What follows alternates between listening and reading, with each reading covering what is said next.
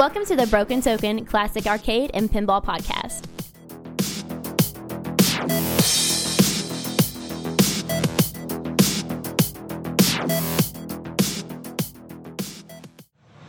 Hey everybody, welcome to the Broken Token Classic Arcade and Pinball Podcast. I am one of the co-hosts of the show, Brent Griffith, and I'm Whitney Roberts. This is a very special show. It is the live stream. This is what we live streamed Saturday night, Louisville Arcade Expo 2018. And Brent, I'm looking at the chairs beside us, and the seat cushions are still glowing red due to the sheer number of people that swapped in and swapped out. These things are still hot, man. Oh, yeah. We had a lot of folks in and out, and I'm sure you can tell by my voice we did a lot of talking over the weekend at the show, broadcasting. Had a great time. If you can make it into Louisville for the Arcade Expo for 2019 at this point, because this show is going to, we're sitting here, if you can hear the background noise, we're recording these bumpers on Sunday afternoon as the show is kind of getting ready to close. But we're on the short side of it for sure. 2019 will be here before you know it. This is a show you got to make it to. So fast. And yeah, I'm just looking here through the list. 1, 2, 3, 4, 5, 6, 7, 8. We had 10 people on the show, Brent, not counting us because we don't count. No. But 10 guests rotate in and rotate out. And the discussion was good. We had the MixLR chat going. That was awesome. It was just a fun, 3 hours. Oh, yes. We were kind of surprised at it. When you start talking, we covered pinball, we covered arcade, and because of the eclectic guests that we had, we did some pop culture and we did some movies, and it was just a great conversation. Yeah, so, it really was. It really was. Now, if you're new to the show, give this a listen because I feel it was a great show. We had a great time. There was a lot of great interaction. Very lighthearted and fun. Absolutely. Yes. Oh, very fun. We really like to enjoy the company of fellow collectors when we can get them on mic, face to face, and other folks in the industry. Now, if you're new to the show, you might want to back up and start with episode 64. Check that out. That is a more normal show in our stream if you want to get an idea of what we're all about. But we really encourage you. I encourage you to listen to this show. This should be following the Friday night show. Mm-hmm. Give it a listen as well. That's our Friday night live stream. And, just check us out. We'd love to have you as a listener. Yeah. So, Whitney, who all did we have? All right. So, before we kick into the actual show content itself, we had, just running down the list here, we had my daughter Grace and her cousin Gareth. So, again, keeping the tradition of friends and family first. That's one of the things I always love about this expo and how we've been able to feature family on the show over time. We had also friends of the show, Adam Curry, Jay Patrick from Podcasserole, Chris Cruz from Sky Cursor, Corey Sims, one of the owners at Rec Bar, a great local establishment here in Louisville. Friend of the show, Jeff Waldron, and his daughter Paige. And then, of course, the always bubbly, and I did use the word bubbly, Mr. Sean O'Shea. Absolutely. Yeah. And you know who we left out? Mr. David Corrigan. Oh, that is exactly right. Yes. He's the principal organizer of the Grand Ole Game Room Expo. That would be number Nashville. 11. That's 11 then. Yes, sir. We got it. So, Brent, with that, why don't you hit that big red button and let's listen to the show. Live from Louisville Arcade Expo 2018, Saturday night, the Broken Token Classic Arcade Pinball Podcast. I am Brent Griffith, and my co-host is kind of getting settled in right now. We've got him back. Brent, I feel like I haven't been here for a year. Literally. Well, you kind of haven't, Whitney. Yeah, I know. It's been worked that way. Year. Yeah. It has been a year. How about that, man? So we haven't started, and we've already got our first guests. Who do we have, Whitney? Tell us. You know something, Brent? One of the things that I have always loved about doing this podcast is that we've got a good record of featuring the kids of the family, and this is no exception. So sitting across the table from us is my daughter, Grace, 12 years old. Oh, hello, Grace. And then her cousin, Gareth. Gareth? Hey. Hey. What's going on, man? You guys having a good time? Yeah. Okay, excellent. Grace, lower that mic just a little bit. There you go. Awesome. Yeah, so you guys have been here for how long? Pretty much what? 3? Like an hour and a half, maybe? No. It seems like it's been longer than that. Probably what, 2 to 3 hours? I've been here since 10 o'clock. Do you remember those long gone days, Whitney, when we lost total track of time? Yeah, I can't gauge time at all anymore. It's tough. But you guys have been here for, like I say, Gareth, I know you've been here the afternoon. You've been playing quite a bit. Grace, you've been rolling through here for a few hours. Mm-hmm. What have you guys seen this year that's just been awesome? Besides Brent and I. So you don't have to answer to the positive on that. But anyway. Me. No, I mean game wise. You guys gotten to play anything fun? Probably Unreal Tournament. In fact, there's going to be a tournament this year of Unreal Tournament. Yeah, has that been fun? Yeah. Yeah, now Grace, did you get to play that with Gareth as well? Yeah, I kept on dying. Yeah, well, that's that's. I mean, that's just how that goes. Is that some kind of new? What is Unreal Tournament? I'm not sure. I mean, I remember the video, the PC game Unreal, but is that what it is? It's close, but it's a 1999 video game. It's a first-person shooter, and it's just amazing. Yeah, it's just amazing. That's great. That's great. No, but well, it's interesting because. It's neat to go ahead and have the kids on the show up front because we didn't really get to do that last night. I mean, Grace, what were we doing? We were at an archery tournament for you, weren't we? Yeah. So she was out playing I don't know what, Hunger Games in real life. So I guess it's kind of like the best version of a video game. But we weren't shooting each other. Well, that's good. We don't want that to happen. Maybe livestock, like cattle, or I mean, what were you going after? Something faster, like a goat. Oh, just targets. Okay, were there. I know. I'm just goading along I'm leading along the conversation. Yeah, wasn't like mangy skunks or anything like that, huh? No, that's good. That's good. So if you guys gotten to play any pinball or any of the upright arcade games yet? No, I have. I've played a little bit of the Unreal Tournament single player as well. Yeah. And that's all? Is that it? I can't think of the other game, but I played one more. Now, is that an arcade game or is it a console game? Console game. Yeah. So did they have it set up on PCs in that room? Yeah. There's 6. So what they did is they bought a bunch of refurbished Dells and put them in boxes. Yeah, I'm proud that you know that they're Dells. That's awesome. Yeah, that's sweet. How is that awesome? Well, it's he's a detail-oriented guy, so that makes it pretty nice. And speaking of computers, I'm actually building one. You are? Yeah. You're building a computer right now. Well, good deal. Good deal. What kind? Are you building it like Richard Pryor in Superman 3? Superman 3. Superman 3. Yeah, that'd be the quest for peace, I believe. Okay. Yes. Yeah. Are you just you building a super evil computer? No. Oh, that's no fun. I'm building it for a Oculus Rift. Oh, nice. So you're going to play some VR, huh? Yeah.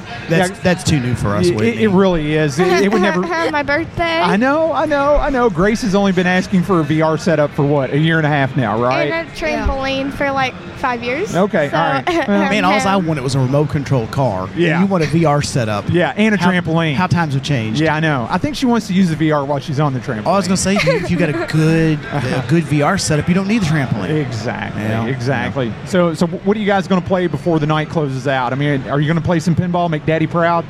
Sure. Okay, sure.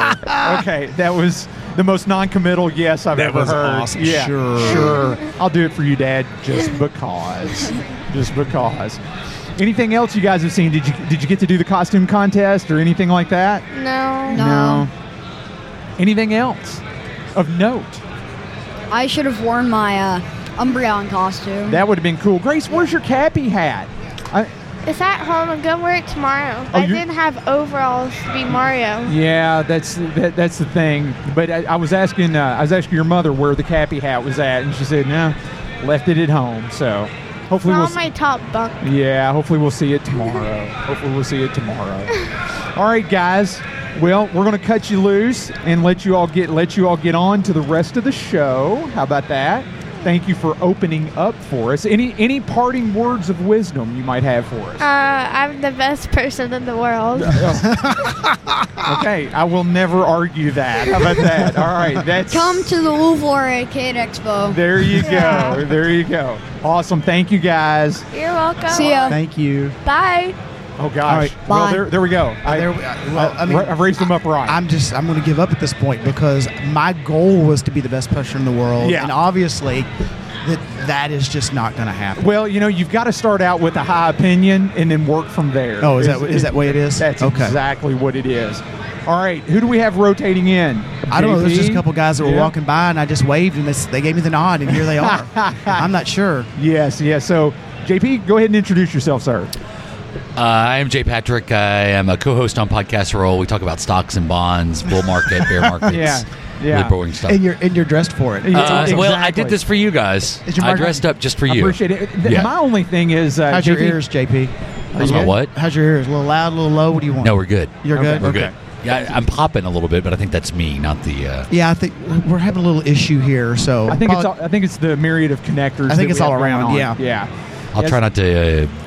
be up on the microphone like this. Yes. I don't want to come on your show and correct you. No, it's all good. No, you're more than welcome to. Superman 4 was the quest for peace. Was that the quest for peace? Okay, Superman thank you. See, now I lead it off with 13 because I was just going to be silly, kind of like Rocky, 6,000 or whatever it was in Spaceballs. And then I think that I will help you, Whitney, and say I led you, and I think you jumped on the 3 and 13. Yeah. However, I will obviously defer. We can pull all that together. I will defer to JP's awesome pop culture knowledge. But he does know it. It was Richard Pryor who tried to build the supercomputer. Yeah. Yes, with the blueprints on the back of cigarette packs. Yeah. And we know that was destined to work. So, I mean, worked for me. Yeah, it made a movie out of it. And then to my right, yes, sir. Hello. You got to get closer. there. You got to get up a little bit. Yeah, tilt the mic up, get into it, love it, talk real right good. into it. Okay, is that better? Oh, that's getting better. Hello. Yes, sir. Yes. All so, right. hi everyone. My name is Adam Curry, proprietor of the YouTube show The Pinball Workshop. Excellent. And we've talked about Adam's YouTube channel on the show here as of recently as well. Absolutely. And thank you guys for having me on. No worries. Big fans of the Broken Token podcast. In fact, recently took a trip back from Manchester, United Kingdom, and those 6-hour podcasts really let the time fly. They do. They're good for door stops and international flights. Indeed. I was halfway across the Atlantic with the soothing sounds of Whitney putting that'll put you to sleep, won't it? Yeah. Yes. Yeah, exactly. It's good for that and many trips to the mini bar is what it is. So absolutely. We'll just leave it at that. So Adam, tell everybody what you're covering on your show. We talked a little bit about it, I think 2 shows ago, maybe on show 60. It was 2 shows ago. 62? Yes. Maybe on show 62? 2 shows ago. You just had a couple... Actually, 63. It was 63? Yeah. Okay. Yeah. You had a couple of videos up, and then my favorite part was you sent me an area to go to a specific time, and it told a story. So tell us a little bit about what you're covering, what you're doing. Absolutely. And what happened. Great. Thank you. I think the one thing about that you see nowadays is that there seems to be an unserved market of pinball repair and restoration. You'll find a lot of great things like PinWiki, if you remember the old Tim's videos back in the VHS days. But trying to bring that up into the 21st century, we're trying to create some functional videos. And the one video I think Brent's you're talking about is the part of my Let's Shop Out Jurassic Park video. And it brings up a couple of different things that's important to note is that there's all of us, even those that are considered experts in the field, that have specific issues. That I don't consider myself an expert in anything. No, and nor do I myself. Except maybe lunch. I'm good with lunch. Indeed. So one thing that's great about that is that you're able to, learn from your mistakes. So I made a mistake of not properly securing my playfield to my rotisserie, and I start, yanking on things and trying to get those the set screws off the flipper assemblies, and all of a sudden the playfield comes crashing down. So, it's one of those things that as we all learn about how to do better pinball maintenance and repair is making sure that you're taking not only that you have the right tool, but you take the right process and procedure in order to do that appropriately. So those are things that we cover. We do functional videos, so you're not going to get a lot about my life in general, except when my wife films videos because I'm doing something incredibly dangerous, like my electric pinball winch video that you may have saw. No, I haven't seen that, but I haven't seen that either. But that's interesting. Can you talk a little bit about your rotisserie? I mean, did you make? And I haven't seen the video, but did you make a rotisserie? Did you buy one, or what's the backstory? Yeah, so for a rotisserie, I think there's been plans out there for a while, and they've been improved upon. If you're on the Pinside forums, you'll find that's what I was leading into the black metal. Yeah, I mean, there's a lot of great information out there. Not everybody necessarily has access or finds access to certain forums or the old Rec Games pinball Usenet groups back in the day. So trying to bring that information forward, so as things start to maybe get more archival, that we can bubble that things up in different mediums to take on. So that'll be something in terms of the video I'll be going over is how to create your rotisserie and building one from scratch in a video. So stay tuned for that one. That's excellent. That's excellent because I've always wanted to build one and have one, but I didn't want to spend the $430, $450. Nothing against Pinball Life, but I'm sure if I call up Terry and give him a credit card, a rotisserie will show up. I just didn't want to devote that kind of money to a rotisserie. And if it's tool you will use, that's the thing. Then it's worth it. Yeah, it is. And if you're not constantly restoring pinball machines to that level, and I'm not, you pull the playfield out, then you've got to question: is the expense worth it? And for me, I know it's a personal consideration, but for me, it's just not worth it. But building one for occasional use, that's right up my alley, right there, because I could just pull it out when I need it, and I don't really have a whole lot of money into it. And here's what I'll mention. I think I mentioned it on the show when we talked about your videos. Your videos, they're nicely edited. The sound is great, but it's not like the Facebook vision of the world where it's all perfect and all. You made a mistake, and you came back from it, and it was like. It was just you in frame, and it's like, okay, now we're going to dissect the mistake, and we're going to come clean on it, and we're going to learn a lesson. Exactly. It's just there wasn't a cut, and then it just never happened. Yeah, and I think it's important to note too. I think back to Whitney's statement as well is that when these machines were built, even today, they're built in more of a commercial aspect. Maybe not as much. So they're meant to be repaired. They're meant to be worked on. And so just because we can go buy a new board or replacement board doesn't mean that we should take the time to try to replace things. So yeah, we I try to be as honest as possible. I learned from making these videos. So it's something that we all can hopefully learn from each other and move forward with. Cool. Well, why don't you give everybody, unless you had something else with No. That's fine. Why don't you give everybody all your URL? Look, it's a Wookiee. That Wookiee. We have, for folks that haven't seen on the Facebook page, we have that's near life size because I think Chewbacca's it's pretty close. JP, how tall is Chewbacca? I mean, spot on. Make it. Call it 7'4", right? 7'3", 7'4", something like that. Yeah. There you go. So we have maybe a 6-foot Chewbacca cut out with our T-shirt on it. Yeah. And it just almost attacked Whitney. Yeah, exactly. I'm scarred. I've watched it from this side of the table.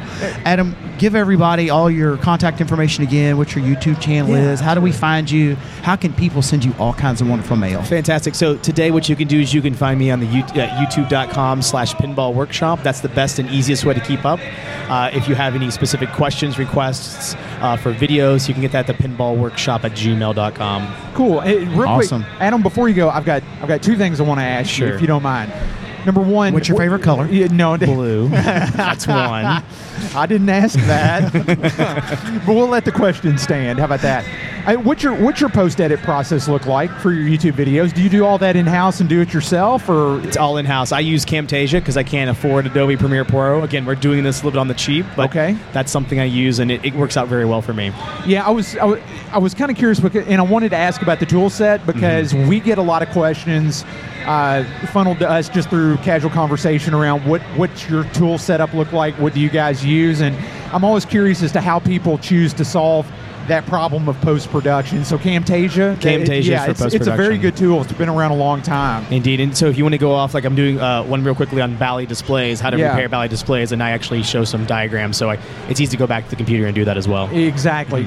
And number two, as far as future plans for the channel, I mean, can you give us a bit of a layout as far as what you're going to be tackling over, let's say, the next 3 months? Yeah, so we're going to keep continuing doing shop out videos. We're going to keep doing things about board work repair, NVRAM installs. How to look about buying machines in different eras. So it's different to buy a 90s Bally Williams machine in terms of what to look for versus a 70s System 1 Gottlieb. Yeah. So we're going to walk through all those so that people will have a kind of a reference material that if they're going to go look at a machine through a site, they can come back, look at that video, and look at this for specific things to look for. Yeah, cool. One thing I'd add, there is a Pinside thread that's called Terry B's Guide to Logic Probes. Yes. I think that'd be an excellent one for you to turn into a video and show folks how to use a logic probe. And Terry does a great job of describing, but I think it's something that would translate real well to a video, and it seems like that'd be right up your alley as well. Absolutely. Yeah. I'll add that to the list on our Tech and Tools videos. Yeah, great. Sounds good, man. Thank you. Hey,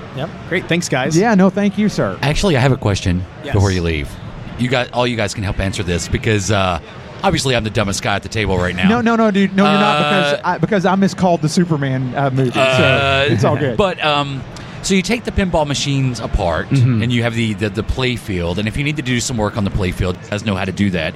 But the question I need answered is, on Happy Days, scientifically, how did Fonzie get the jukebox to start just by snapping his fingers? Well, see, the problem was there was no ground plug on the pinball machine, which then set something to the circuit that actually overloaded the Rockola to cause that to happen. So it was the flux capacitor. It was the flux capacitor. My answer would be that was all handled in pre. So it was a stacked deck, is what it was. Whitney ruining the dream once again. Yeah, it's much like the guys who are behind the wall in the Enterprise and they slide the door. It's two dudes, that are hourly, and they slide the door open, they slide the door shut, and it has to be like that. Do they do the cool sound effect with their mouth? They have to. Yeah, they have to. So there is no magic. It's just all done. It's all done by some dudes just pushing on stuff. Yeah. Well, the entire world, that set at least, was like the Muppets. It was actually a story off the ground, and there was a group of people below it manipulating everything that was in the Happy Days world. Using all the wires. How do you think he got over the shark when he jumped? That's true. Let's not discuss the water, because that was magic. Or the magic of the real shark being there. Yes. Exactly. Well, thank you, Adam. We greatly appreciate it. Great. Thank you guys for having me. That's not a problem. Thank you for sitting in, sir. Appreciate it. Take care. It's so sad. Like, usually I'm here with Adam from Podcaster Roll. I kind of got an Adam. And so you guys got an Adam for me to hang out with for a minute. That was nice. It worked out. Yeah. We like this Adam, but there's no stand-in for your Adam. Exactly. That's true. Hey, JP, tell everybody, where you're from, what show you do. We do Podcaster Roll. It is a weekly show. We cover movies, TV, video games, kind of into that geek culture, that fandom culture. It's myself and my co-host Adam Pewitt, and we just have fun. We just goof off. You can find us on Apple Podcasts, Stitcher Radio, Spotify. You can also find us at adamandjp.com, facebook.com/Facebook.com/adamandjp, where when Megaran takes the stage later tonight, I'm going to go Facebook Live. Are you and really? Actually have some of that on Fantastic. Facebook. Yeah. Oh, that's cool. Yeah. Yeah, we ought to try Facebook Live at some point, but man, that's a commitment right there, and I don't know that everybody else is ready for that. So I know, Whitney, you listen to Podcast Roll. I do. And I do. Yes. And I tell you what, I have learned so much from your show. Yeah. How not to broadcast. It's just good general knowledge just about the world at large. Well, there's the world at large. There's a deeper dives into the culture to which I subscribe. It's just there's a lot of stuff about wrestling that I was out of touch with after all these many years that I've learned about. Yep. And just recently, I know you and I have traded messages, JP, about this. There's this Rick and Morty phenomenon. I'm Pickle Rick. Is that how that goes? I'm Pickle Rick. Yeah. Pickle Rick. Okay, I've never seen Rick and Morty, so I didn't know. Pickle Rick from Rick and Morty. Is it solid? It's good. So we're getting the thumbs up from Corey. Hey, Corey, sit down there if you want. Hey, dude, put on some headphones, man. So hop in. Here, I've seen the Rick and Morty, and I guess I kind of knew their names. I've never seen the cartoon, and then I've seen the pictures of the one as a pickle. Pickle Rick. Yeah. So you talked about this in the show. How did that happen? I don't understand that. He turned himself into a pickle to get out of family counseling. Well, how did he turn himself into a pickle? Because he's the smartest person in the history of all the universes and the multiverse. What was the choice about a pickle? Oh my goodness! I don't understand. Now why did he have to go with a pickle? Oh my goodness! We like to bring gifts to our. Can I hold it like a prize? Absolutely, you can. So tell everyone what you have, JP. I've just been presented with my very own jar of huge Vlasic pickles. I truly am Pickle Rick. Well, read the front of it. I'm Kosher Dill Pickle Rick. Holes. I'm Pickle Rick. I'm Pickle Rick. Yeah. So, so he just turned. Do I have to watch it? Is it one of those things? Yeah. Okay, I'm just gonna have to watch it. There's no explaining it. You've got to be there. It's one of those things like to just say that, like, hey, he turned himself into a pickle to avoid family counseling. Sounds dumb. Yeah. But when you see the process, it makes more sense. And you see the episode, and you see the comedic genius involved in it, it's awesome. So, I'm gonna have to catch up then because I have not seen it. I don't know the premise of the show. Dan Harmon, writer producer of the show Rick and Morty. Did you ever watch Community when it was on? No. And with Joe McHale? Nope. Allison Brie? Nope. No. Not a bell. He came. Rick and Morty was his next project after Community. Okay. Oh, Chevy Chase was on that show too. Oh, what? No. Community. Yeah. I recognize the name, but I don't. I have never seen it. I failed you, JP. I'm sorry. That's okay. It's all right. Whitney, are you all right? Yeah. I'm trying to get Grace a water. Okay. Sorry. Can you pass me a water from under there, please? Hold on. Would you guys like a pickle? Yeah. No, we're good on the pickles. Do you need a pickle? No. Because I have a whole jar of them. We can pass on the pickles. We're good on that. I'm going to go set up a table and sell these for $0.25 a piece or 50 cents a piece.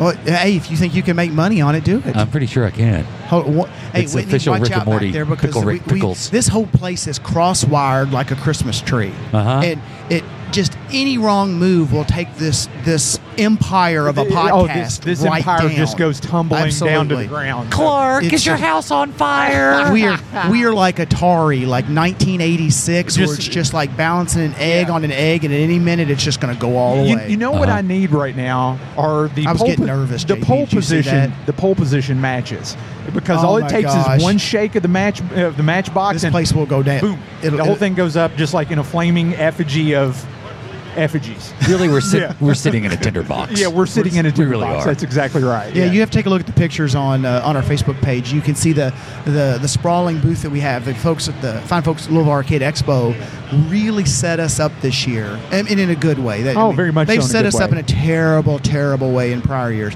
but wow, this year I think they've paid. Well, I gotta go, guys. This year, yeah, it was great. It was great talking to you guys. It was great knowing you. I don't know what's going on. I'm See you. leaving. Bye. So we're right inside the front door. Yeah. Got a nice prime spot right here on the edge of the arcade, and a lot of space around us. Yet we've still managed to completely clutter it up and make it look like a disaster. Yeah, I mean, it's because we do this to ourselves every single time. We bring way more than we need, and we make it way more complex than it needs to be. So. If you got rid of the huge bags of cocaine, you'd have a lot more space to do no, with. actually, they serve a purpose, but it's always after midnight. It's 1984, guys. Yeah, I get it. I get it. That goes on your head, David. So we've got someone joining us. I know this guy. Yeah, you've met. I don't know before. how to work this stuff. Tilt that microphone up. You got to eat it. Hello. Yeah, Hello. There you need go. microphone etiquette from me, not Whitney. There you okay. go. I don't know where this has been. So You don't want to know. See, this is how our show goes, but I can't edit this out in post because it's live. Exactly. Introduce yourself, David. hey, I'm David. Excellent. David, you wanted more. David, would you like a pickle? You wanted more. Would you like a pickle? David, would you like a pickle? Yeah. So David Corrigan, I run the Nashville Arcade Grand Ole Game Room Expo. Yes, sir. The fine Yes. Grand Ole Game Room Expo show. Thank Appreciate you. that. We love it. You've just announced for 2018, so it's back. It is back. Bigger than ever. I don't know why, but it's back. We decided after a little deliberation that back in November, 9th through 11th. Yeah, we're looking forward to going, man. Cool. For sure. Awesome. Yeah. So you got a little venue change, sounds like. Yeah, we're really close to downtown now. So like 2 miles from downtown Nashville, Millennium Maxwell House Hotel. Okay. Cool. Has the room blocks and everything already gone up? I know you've announced, but Yeah. So room blocks are up, and you should book it early because it's a smaller room block, so we'll probably Is it really sell out. okay? Yeah. Yeah. I see. Book early and often. Book early and book often. Yeah. So David, what's for anybody who hasn't been to the show in the prior years? What's going to be the big draw you feel for this year coming up? So I'll be there. So you get to hang out with me. Okay, I'll re-ask the question. What's going to be the big draw for 2018? Let's just be honest. Your wife is much funnier and much more interesting to hang out with. Yeah, that's why she's at the front desk and I'm like with the dolly moving machines. Fair enough. And we all know how this goes. So, yeah. No, we're gonna have a big Stern booth again. Marco and guys are gonna be bringing those machines in. We're gonna have a big pinball tournament again. Yeah. So do you know what the next Stern is already? I think everybody knows it's Iron Maiden. That seems to be the word on the street. I think everybody's betting that it's Iron Maiden. If it's not, then everybody's wrong. But that's a good way to say it. Yeah. I thought the exotic dancers you added this year was a good call. I appreciate that. It brought people in. It did. It did. Absolutely. All I can say, JP, is he made me really nervous. It got a little rough later in the evening, but no, it was a good call overall. We only had to escort like 5 people out, so it wasn't that bad. Exactly. I just run and hid, so I just tried to pretend it never happened. Well, you can't ask them to change 100. Yeah. No, That's the first problem. Absolutely not. Those stay in the pocket, don't they? Yes. So, David, we've got a kind of, I guess, show related. I mean, a really, really pivotal question that I know I have to know the answer to. I think JP would be in the same camp. I don't think Whitney cares. Back to the Future. What order do you rank them in? Best. Please tell me you've seen all three. I have seen all three. Are you familiar with all three? Yes. Okay. So, what order do you rank them in terms of best to worst?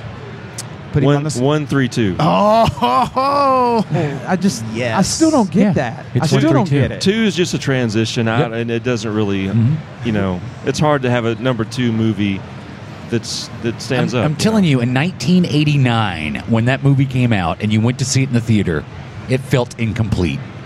You felt like you just watched basically a trailer for Back to the Future movies. So it didn't feel like a whole story. This group behind you, I was speaking with them earlier, and they're starting a podcast. Oh, they've got a couple shows in. Excellent. Nice. That's not the interesting point. The interesting point is they walked up and they waved, and then they all started looking at that jar of pickles. Would you like a pickle?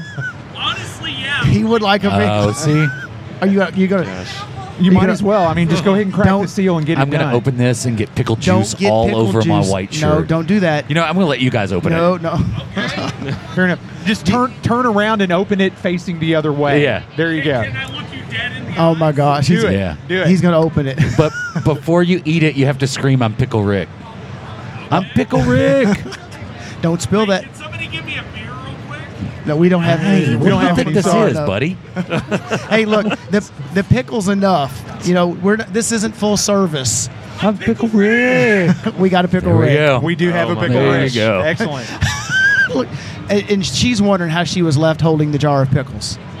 Yeah. Well, the show has ascended. Like literally and theoretically, Yeah. she's wondering how she was left holding the jar of pickles. Yeah. The show Thank has, you. Make sure that lid is It's tight. Yeah, absolutely. Dude, seriously, I think we've peaked. Yeah. I think that was a highlight for me. Yes. Yep. Yeah, I seriously think we peaked. All right, back on What's track. your podcast? Got to ask what the podcast is. What's the podcast? He- It's called Plague Troll Respawn, and it doesn't exist It- yet. they're still okay. spinning it up. Still Okay. spinning it up. Okay. Gotcha. Yeah, they're working out license Well, agreements. Yeah. So at some point in the future, there will be a podcast. So it's like Guardians of the Galaxy. It's got like a couple songs in it. No, okay, yeah, they it's, haven't got it all. it's the Guardians code. The Guardians pinball. yeah, imagine what his breath is like. She's worried about the smell of the pickles. Oh well. Yeah. She's all know. Yeah. I don't need So- a hater. So Back to the Future 2. You saw it. It was incomplete in the theater. Just left you. Yeah, I just thought it was incomplete. Yeah. Yeah, I was disappointed with it when I saw it originally in the Now theater. this is interesting. Now I'm hopping into the MixLR chat right now, and on chat, our buddy Adam Pewitt, Yes. your Oh, boy. illustrious co-host. We've met Adam. Okay? We've heard Hello, about it. Oh yeah, and we surely wish you were here, Adam, so we could do some Adam's Ghost and just pal around in general. But Adam calls it his 213, which I think is a very interesting way to look at it. And then our good friend of the show, Jim Hale, Leo the Low, he calls it with me. He calls it 123. And Jim, you're right. It is 123. Well, I'll tell you this much about Jim. He also he's also his favorite captain is Picard. So I mean, he's like that. Sorry, Jim, you're. Oh, really? You want to go there? Ask Yeah. Adam. Yeah, I was since gonna- he's listening. Woo. Adam, who's your favorite captain from Star Trek? Janeway. Get ready for the answer. Janeway. Exactly.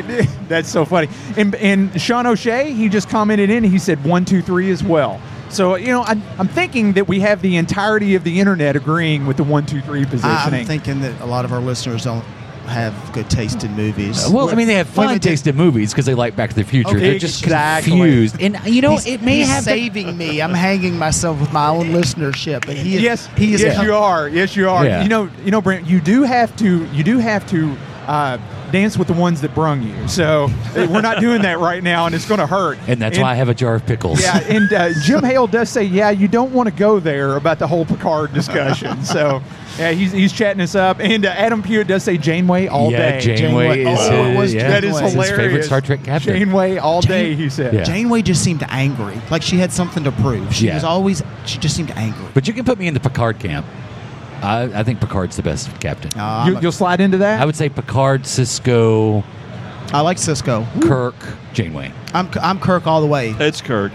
Any sure. version. I'll take both versions of Kirk. Mm-hmm. Yeah, both Old versions and are young. strong. Old and yeah, young. yeah, they're both awesome. I mean, I just so teeter between Kirk and Picard. It's just a fine balancing act for me. But Janeway, I liked. Yeah, Cisco. Janeway's great. There's Cisco no just bad didn't Star really, Trek captain. That's true. Yeah. Cisco just really didn't resonate with me. I don't know why. He just really didn't. started kind of coming into his own later in the series. Now, Yeah. I've seen the entire series, but I saw it in broadcast back in the day, so the details are a little fuzzy. I mean, but he started coming into his own in the end, and the story started revolving a little more around him, if I remember correctly. Right. Because he was dealing with, what was it, something to do with the beings in the wormhole, and he was... Well, yeah, there was the whole. What was Otto? What was his? Odo. Odo. Sorry. Yeah, Odo. What was Odo's species? He was a They were founder. shapeshifters, but Yeah, they were called called him something. a founder. Yeah, and yeah, they were going to come in through the. They were going to come in. There was always the risk that they could invade, and you wouldn't know they would invade. So they had that whole story arc where they were trying to prepare for an invasion. Yeah. But then you had the stuff with the Klingons and the breakdown and the treaties, and I think Deep Space Nine is a fascinating Star Trek show. It really is. Everyone called it, what was it, like Gilligan's Island in space? And well, I think that's is that a Deep bad Space thing? Nine. I mean, that sounds Deep great. Space Nine. Yeah, but that's kind of Lost in Space. Well, Yeah. the difference with Deep But, Space yeah, no, Nine Gilligan's is Island is awesome. the stories came to them. Yeah. Versus they went to the stories. They Right. traveled to the stories. Yeah, they traveled there to is the that. adventures. Yeah, there is that. There is that. So, Dave, how about your show? Oh, yeah. You Yeah. should all come. Are you going to have pickles? Yeah. We will now. I didn't know that it was needed, but Yeah. now I know what it was lacking. Do you watch Rick and Morty? No, I don't. Tell you what. I don't have time for stuff, man. I really. Hey, I don't have time to be entertained. Let's just be honest. I don't have time to do anything. I get that. Dave, Yes. Dave brings in all the best podcasters, and by that, talking about everyone at this table, Mm-hmm. and Exactly. Adam, who unfortunately couldn't make it, and he fully stocks the green room. At least Whitney and I, we like only the red M&Ms. I don't know what Adam and JP's preference is, but now it's got to be that. All the labels on the bottled water have to be facing the same way, and pickles. Gotcha. Yeah, So if you I can mean, handle you that, we're guys are good. definitely the most demanding out of all the guests, for sure. Oh, we So, are. Yeah. There's no doubt about it. I mean, no doubt about it. What? No, I'm not. Just because I demanded that car pick me up. Yeah. A pink 68 Thunderbird. I don't understand Well, that. I wasn't but going to say what kind of car it was. it's kind of hard to source. That's what those I these asked days. for. Yeah. It's tough to find an Uber driver with Yeah. that type of car, huh? Exactly. So David, this is what you're going to be your third year of the show, correct? Yeah, year 3. Yeah, year number 3. Goes And by fast. It does. It does. And how many square feet did you say is going to be inside this facility? So this is 11,000. Okay. I didn't know if you mentioned that, but I thought you did. But I'm sorry if you hadn't already. Yeah, so I mean, it's a little bit smaller than what we had space-wise, but we're just going to cut out some things that people didn't really utilize much anyway. Like the Broken Token podcast? Well, yeah, you know, I mean, it's- we would be I near mean- the top to cut. I get it. Trust me. I see and I don't take any offense at it either. We're but doing I a get little it. trimming, and I see a little fat. Yeah, I exactly. didn't say that. Yeah, So, yeah. it's all good. It's all good. But yeah, like you board didn't have gaming. to say a thing. Your eyes told the story. No, but like board gaming, it's hard to pull people away from the arcade and pinball to do some stuff like that. So Yeah. that some of that stuff just wasn't utilized. So we're going to scale back on all that, and Okay. we'll still have plenty of room for the arcade pinball and the consoles. So. Yeah. Okay, understood. Panel discussions and stuff like that, you think are going to make a return back? I'm hoping so. I need to do a floor plan, figure out where it's all going. Fantastic. But- Because the venue was just recently announced. And Yeah. it's, I know. I imagine. Yeah. Well, I can only imagine, David, the negotiation and the back and forth required to do that, and then, once all that's locked in, it's like the ball's rolling. Yeah, and that's then where it you're can at go. now. I bet. Yeah, like Indiana Jones, kind of. You're running away from the huge boulder. I get it. I get it. Just find some place for us and Adam and JP to park, and we can all sit cross-legged style, TP style, and Right. we can get our little zoom out and do a few shows. Get It'll some be bean great. bags and a bullhorn, and you're good to go. Oh, It's exactly. just- You don't even Yes. have to give me bean bags. You give me a bullhorn. That's a Saturday yeah, night. I Yeah. do it. Well, Wow. So that's Yeah. happening tonight. What about I've a got- drum horn? That's happening tonight. I've got at some some stories, point, yes. JP. Ask me later. Give everybody your contact information, Dave. Where to find the show information. So all my that fun home stuff. address is And my social security number is. Yes. You can go to Grand Ole Expo. That's GrandOleExpo.com. And all the info's on there. Millennium Maxwell House in Nashville, November 9th through 11th. Looking forward to it. I know it's going to be a fun show. Sweet. Hey, Yeah. Dave, you tell you what, I got a parting gift for you. Since I got perfect expo fare, you've got to actually be prepared. You've got to, there's things that go on in the expo, some things you got to be ready to deal with. Nourishment is one, and there's also always that little bit of an issue of maybe some cleanliness. Now, because we're you get not everybody. And we're not saying you need any. No, of that. no. I just want We're this is saying just a that- gift pack from the Broken Token crew. Yeah. Wow. And I'm not putting JP into this just yet in case he doesn't want to admit to knowledge of this. But so anyway, there's your gift pack. Let everybody know what you got. Yeah. So it's a can of Vienna sausage, which is always handy, I guess. Questionable at in case you're ever stuck in a snowbank somewhere in some dark road. If you're desperate, you're going to go there. And eat it. Between here and your hotel room, snowbanks can happen at any time. So just watch out. Yeah, and is this soap or candy? It looks like soap. Try it out. Yeah, eat it and let us know. I'm guessing soap. Bathe with it first. See what happens. Yeah, I'll run underwater and see if it survives. Yes. Take a bite and report back. Yeah, but it's Pac-Man and the Ghosts. I mean, it's pretty cool looking. In a little Broken Token swag. In there too. Nice. Yeah, I will let you know it's soap, and with all the shared machinery around here, it will come in handy. So keep your hands away from your face and wash after you. Okay, yeah, exactly. You know what? Bathe with the Vienna sausage and see what that's like too. Yeah, and attract I a like lot the of cut of your jib, coyotes young and coyotes. Let me know how that goes. Well, the good thing about it is if you can find a few snowbanks, you can completely outrun them. Yeah. So you're good. Don't worry about it. You're good. All right, I appreciate it, Dave. Thank We're you, going to man. rotate in the next guest. All right. Yeah, thank you for sitting in, Dave. Appreciate Awesome, it, guys. dude. If Adam's still listening, I'm sure he'll chime in about the Vienna sausage because he's a huge fan of Vienna sausages. Huge. So, Adam, we're going to put the question in the chat. What is your favorite flavor Vienna sausage? And actually, inquiring minds do want to know. I almost want to isolate that stick at the end, that little bit. Ask Adam about the Vienna sausage. Make sure to ask Adam about his Vienna sausage. Sausages. Yeah, I've always wondered how many people truly like the barbecue, because the barbecue are just gross. I mean, that's just some nasty stuff. Just gross to begin with. Yeah, I'm going to go as far as I can't remember the last time I had a Vienna sausage, if ever. No, I'm sure that I did. It seems like we had some around the house here and there when I was younger. But I can't think. Because when you open them, don't they kind of have like that congealed? Dude, there's the skin on top. Yeah, it's the stuff you use a knife and scrape off the top, and it takes the knife off with it, is what it does. Yeah. But Adam does say Janeway and Vienna's all day. So all right, you know what? I'll give him that. Yeah. He's committed. He is nothing committed. else, he's committed. Not yet, but I'm working on it. Yeah. If there's anything we can do to help you out, let us know. Thanks. All right, so we got a new guest here at the mic.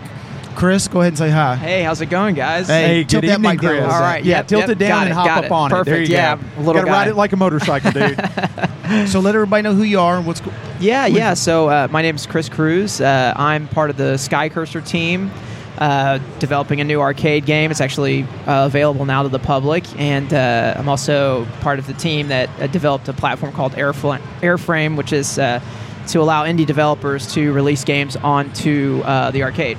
So, Chris, we had you on last year, I believe. Yep. Yes. That was a great time. And so since then, thank you. I think. We didn't pay you for saying that. I just want I'm sorry. everybody to know It went, that. I had to step back. That kind of went right over my head. He had a great time on our show. Yeah, Oh my exactly. gosh. It's the reason why it takes two to run a show. Oh, yeah. So we yeah. got it. Yeah. So I want to say that when you were on last year, you were just releasing for public purchase or just about to? Yeah. It was a wild experience for sure. We weren't expecting it to be so focused on home collectors. It ended up being about 75% of our sales went just into people's houses, which I thought was really interesting. Wow. Yeah.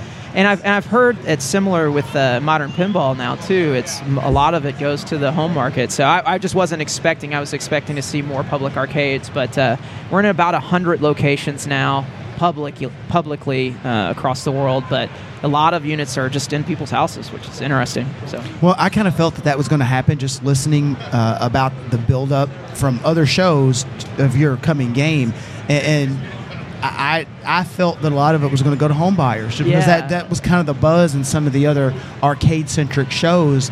I know that Tenpence out of the UK, they talked quite a bit about. I can't believe the new Jam again. They're great. They're the best. Vic and Sean, they're awesome. They were ready for it.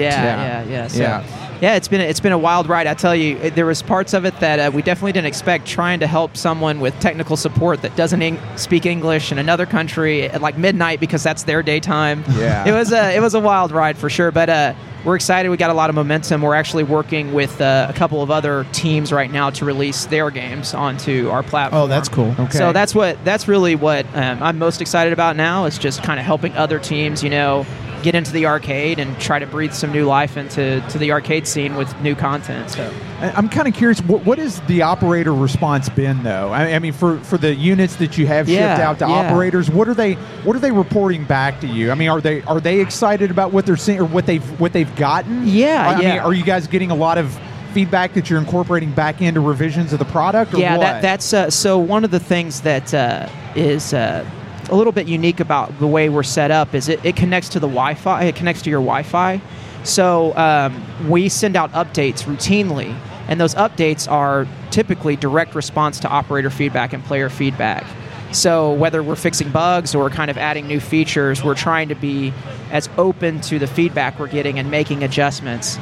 And, the operators, I think, at first it was just, there was a lot of excitement that, wow, a new game that's JAMA that doesn't cost, $5,000 or whatever. There was just the energy around this new game, and the feedback in terms of like the performance has been great. A lot of arcades are really tight-lipped about how much money an individual game will earn, but we've heard that it's making its money back and then some. So, and it does particularly well in Japan, which I'm super excited about. That was really, really cool. What do you think's the driver behind that doing so well there? Is it just the genre and just how it maps to their market, or what? Yeah, I think so. That it's a shoot 'em up, and it's a little bit more, I think, visually kind of just a throwback to kind of the '90s era, which that was just huge in Japan. Those shoot 'em ups, and they still are. And there's a big community around these really hardcore players. Okay. And I mean, they're playing it better than we can, like by a mile. Wow. So you mentioned adding features. Do you all have, and if this is something you don't want to get into because it's like internal to the company, totally understand, but do you all see an end to the development and addition of features, or have we entered the world where arcade games are almost like apps on our devices? That's a great question. And they're constantly evolving. Yeah, so I think eventually we're going to have to shut it down, or we could work on this for the rest of our lives, honestly. Especially with just being so passionate about it, you just want to keep working and working. But yeah, I think by the end of this year, we'll be in a state where, okay, we're not going to, no more feature creep on Sky Cursor. I think we're going to, park that game and start working on something new. And a lot of our energy, as I was saying, is helping other teams get their things up and running. So that's where a good amount of our time's going right now, too. So, so go ahead. I was just going to ask: is that a cooperative effort where your company has got a program by which somebody can apply and get that help? Or what's the relationship like there? So the way it works is ultimately we just kind of behave like a publisher. I would liken it to, like if you've got a developer and we're kind of the Nintendo for them, it's like we provide the console, we provide the tools, the dev tools, and then we get them in locations. Like we're running a location test right now for a game called Rashlander, which is kind of a gravity-based, more of an 80s style, whereas Sky Cursor is more 90s style. Yeah. And it's doing really well. People seem to really dig it. But that's kind of the thing we can offer now is we can say, well, there's about 100 arcades out there right now that are running Sky Cursor, and it's really easy for them to add their software onto the unit that runs Sky Cursor, which is the Airframe platform. And so it's a cool opportunity, I think, for developers. Like if you want to get into the arcade, well, here's.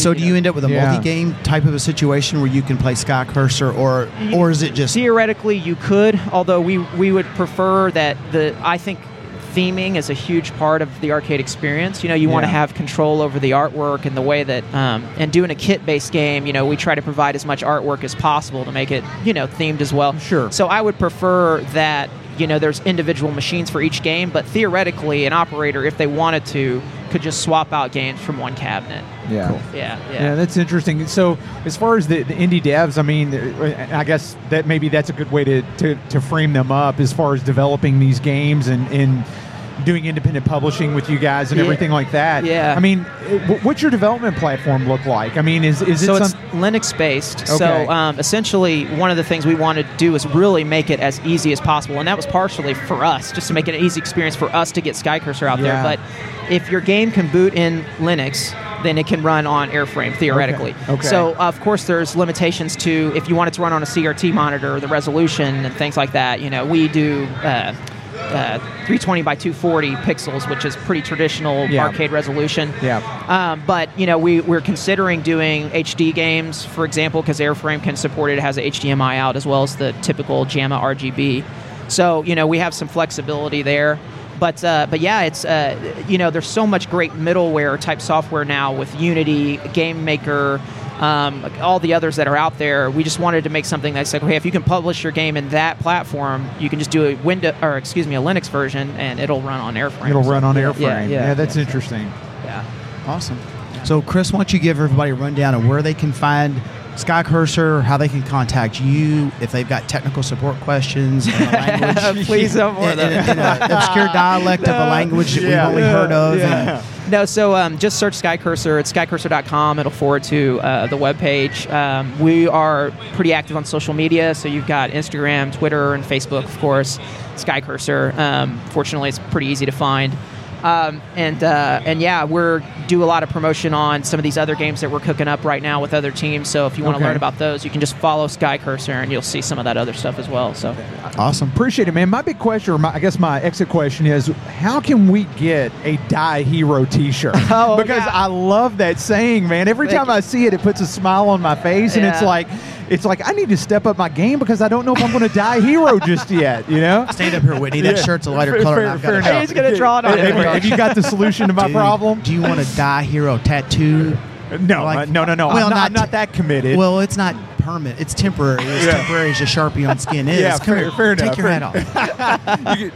right across the forehead. Yeah, right there. You'd look so good at it. You'd look so good with a handlebar I'll tell you what, we're going to do. We'll do a shirt trade. How about that? Hey, we can make that happen, man. But that is like one of the best slogans ever because the first time I saw that, I was just like, that is awesome. You got to have a slogan, that's awesome. right? You got and that one's got catch. Except for Phil. Phil's not here, so Phil doesn't get a shirt. Oh, man. Phil doesn't get a shirt. Poor Phil. Poor Phil. Well, appreciate it, Chris. Thanks thank you, guys. This is always a pleasure. Thank you so much. Thank you very much. Take care. Thank you. So, Mr. JP, back I should have offered Chris a pickle. Would you like a pickle? Chris, would you like a pickle? Are you sure? Yeah. I don't blame him for not. I know you want one. I don't blame him for not. Hey, JP, have you ever played SkyCursor? I have not. That was fascinating. Have you seen one before? By any chance? I saw it, but I haven't sat down and actually played it. Yeah, okay, gotcha. It just looks so nice. It's so fluid, and I mean, it just looks like it belongs in an 80s candy cab, or I'm sorry, a 90s candy cab. Yeah. I haven't played a recent generation of one. I played it. Man, it's probably been well over a year. I don't even think I got to play one last year, just because we're always tied up with the podcast duties. And even in its early stages, it was a ball to play. Yeah. You know, it controlled well. It was smooth. It was fluid. There was enough going on to kind of give you that little adrenaline rush. Like, all right, I got to move. I got to go. I got to dodge. I got to do this. But it wasn't so overwhelming that it was just beating you down. Yeah. It was one of those almost one more game type games. Exactly, and it looked like it had really good visual payback for everything that you did in the game. I mean, everything just exploded. I mean, so grandly that it was very visually appealing to me. So I really dig it. Speaking of real cool games, JP, have you made it around the show floor? Is there anything this year? I know this is kind of that standard question. I've got an idea in my mind where I was going to direct you, but I'll throw it out. Have you come across anything new yet that you've seen that just wowed you? Some of the newer pinball machines that I hadn't seen yet. Oh, yeah. Yeah, it's kind of cool. So what JP's talking about for everybody listening is it looks like Flipping Out Pinball has partnered up with Marco, and they have set up essentially pinball in the round over in one corner of the room. Yeah. And I counted it just a few minutes ago. My wife Jackie and I were walking through, and Brent, I did show her Guardians of the Galaxy. I am going to go ahead and go on record and say that. That will be in your house. it's going to take some time. There was a balancing act going on in his mind where he was trying to just play a couple titles, one off of another. Guardians was one. You know, JP, it's one of those things where, Whitney acts a little coy, kind of bats his eyes a little bit and says, "Oh, isn't this pretty?" Stuff like that. But anyway, do you want to try it? Come on, one more game. Yeah, come on, one more game. Don't you love? Oh, sorry. Don't you love Groot? That was really cool that you did that. Can you make it do it again? Oh, that's great. Oh, you did such a good job. Where's your checkbook? But yeah, there's like 13 or 14 machines, brand new machines that have been set up, taken out of the box on Thursday night specifically for play here at the Expo. The interesting thing about it, sorry about that. Whitney's over there playing drums. Yeah, I know. It's what I do. And the interesting thing about it is they're all pre-bought. Every single one of those machines are sold to someone here at the Expo. They get a really nice discount, and they're here for free play throughout the weekend, and they take them home. So it's pretty awesome. It's a good deal. Yeah, I like that setup. I do like that this year that's been different because traditionally that area has been used for the Papa Tournament play, but then it has. They moved that to kind of a partitioned area of the Expo Hall. And like you said, flipping out is set up over there, and it's really cool. So you can go around and play some of the newer pinball machines. It's awesome. Made the experience here a little bit more consistent in that area that was the Papa Tournament is now become a little bit of an extension of the vendor area that kind of always surrounded it. Yeah. And I'm going to bet the Papa folks really like it back there. The rest of the floor is accessible. They're accessible for all of the visitors. Yet they've got that space with a rather wide doorway, that partition that you mentioned, that just kind of helps mitigate that traffic flow. Right. And I don't know, if I was a player, I think I would do a little better. I could concentrate a little better, kind of having a break, if you will, from just the hustle and bustle of the floor. Yeah. There is that. I have a question for you guys. Sure. Movie based on a game or gaming culture, what would be your favorite? Man. I don't think I have seen... because the first thing that pops to my mind is was it Super Mario Brothers? War Games. Oh, War Games. That's a good one. War Games is, I think, a good Matthew one. Broderick. I'm thinking... I'm locked into thinking like video games. It was a that'll work too. A Me Too cash grab, and they made it to a movie like Mortal Kombat or whatever it was. Yeah. But let's just set all those off to the side. I like to think of it as where gaming or video games or that type of skill is applicable or is essential to the storyline. And I think War Games is a good one. There. What else did you really have? You probably know that name. Not much. Well, there was The Wizard. The Wizard. The Wizard, yeah. Fred Savage. Yeah. Fred Savage. Yeah, Fred Savage. I never saw that. Yeah. What was the movie that had Penn Jillette in it, and it was about a hacking culture? Of course, this was 20 years ago, so it was... Sneakers? Oh, I think it was... there was something about they were passing along some kind of hacker code or something on a floppy disk. They were hiding in a trash can in a subway system, and oh man, this is not ringing a bell with anybody. I swear to you, I did not dream this. I don't know. Sean O'Shea says highbrow conversation right here on the Broken Token chat. So we're going back and forth about the movies. And Jim Hale says Cloak and Dagger. That is probably the Dabney Colby. Is a good one. Yes, Cloak and Dagger. That is probably the best one. Yeah. That's probably the best one. Yes. Well, see, I can't look up the movie that I'm envisioning because I have no internet right now. So I'm here, this over to Whitney. You know what, Brent? I'm going to fix that. Whitney is going to take care of me. Yeah, I'm going to get that squared away for you. That's your tech support. Guys, just talk amongst yourself. I'll be right back. You mentioned War Games, Whitney. And that takes me back to when I was younger, we were watching it. I'm sure it was on cable at the time. Back in the day when there was, you couldn't do on demand. You had to wait and see when a movie came on, and you had to be there in front of it and watch it. So at one point in time, War Games was on, and we as a family were sitting around watching it. And the movie, played through the end, and everything was all right, and everybody went home. And then my mother told me that she needed me to bring her my modem for my computer, and that I was not allowed to do any of that stuff. You're not allowed to hack into the NSA and the FBI. No. Now someone here in chat, SMF says the film Hackers, and posted a Wikipedia link to it. And I've not seen that film, but I'm sure it was counts. that. I think it was just Hackers. It was just Hackers? Yeah, and Is that what it was? I remember it being a terrible movie. I mean, it seems like it was.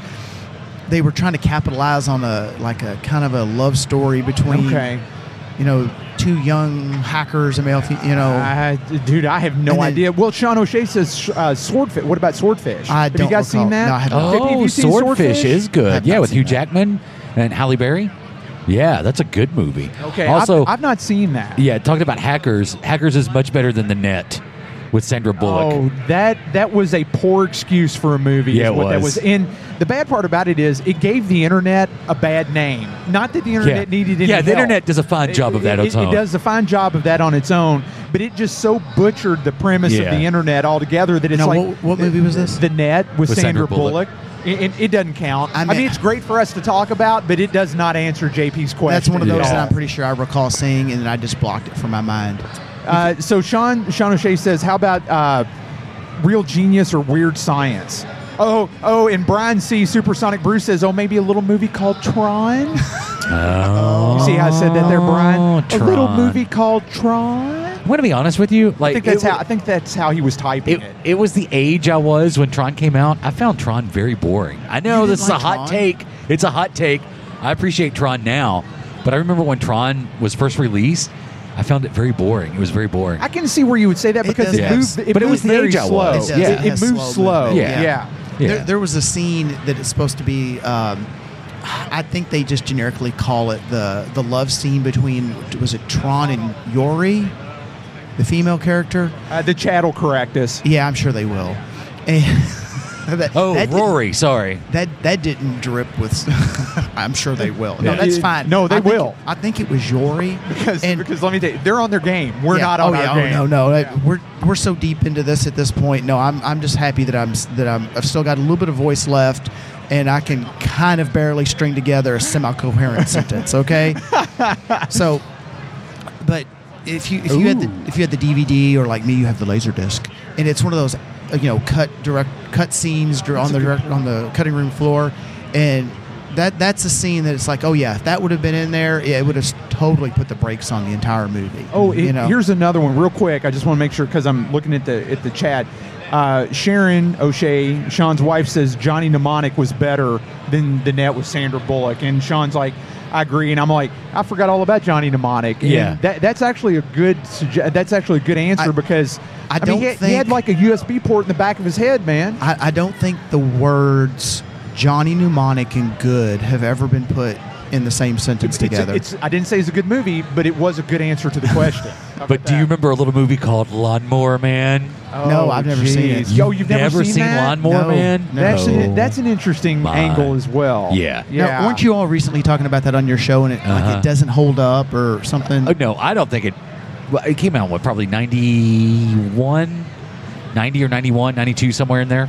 I don't think it was good for that time, but it certainly doesn't hold up 20 years later, 20 plus years. This movie's been out 6 days, and it doesn't hold up. The bad thing about it is and I don't want to say this and it'd be a blanket statement, but I'm going to say it, and it's going to sound like a blanket statement. But almost all of the Stephen King movies, they never live up to the potential that the storyline has for them. And Lawnmower Man is no exception to that. Mm-hmm. It was such... I read the book.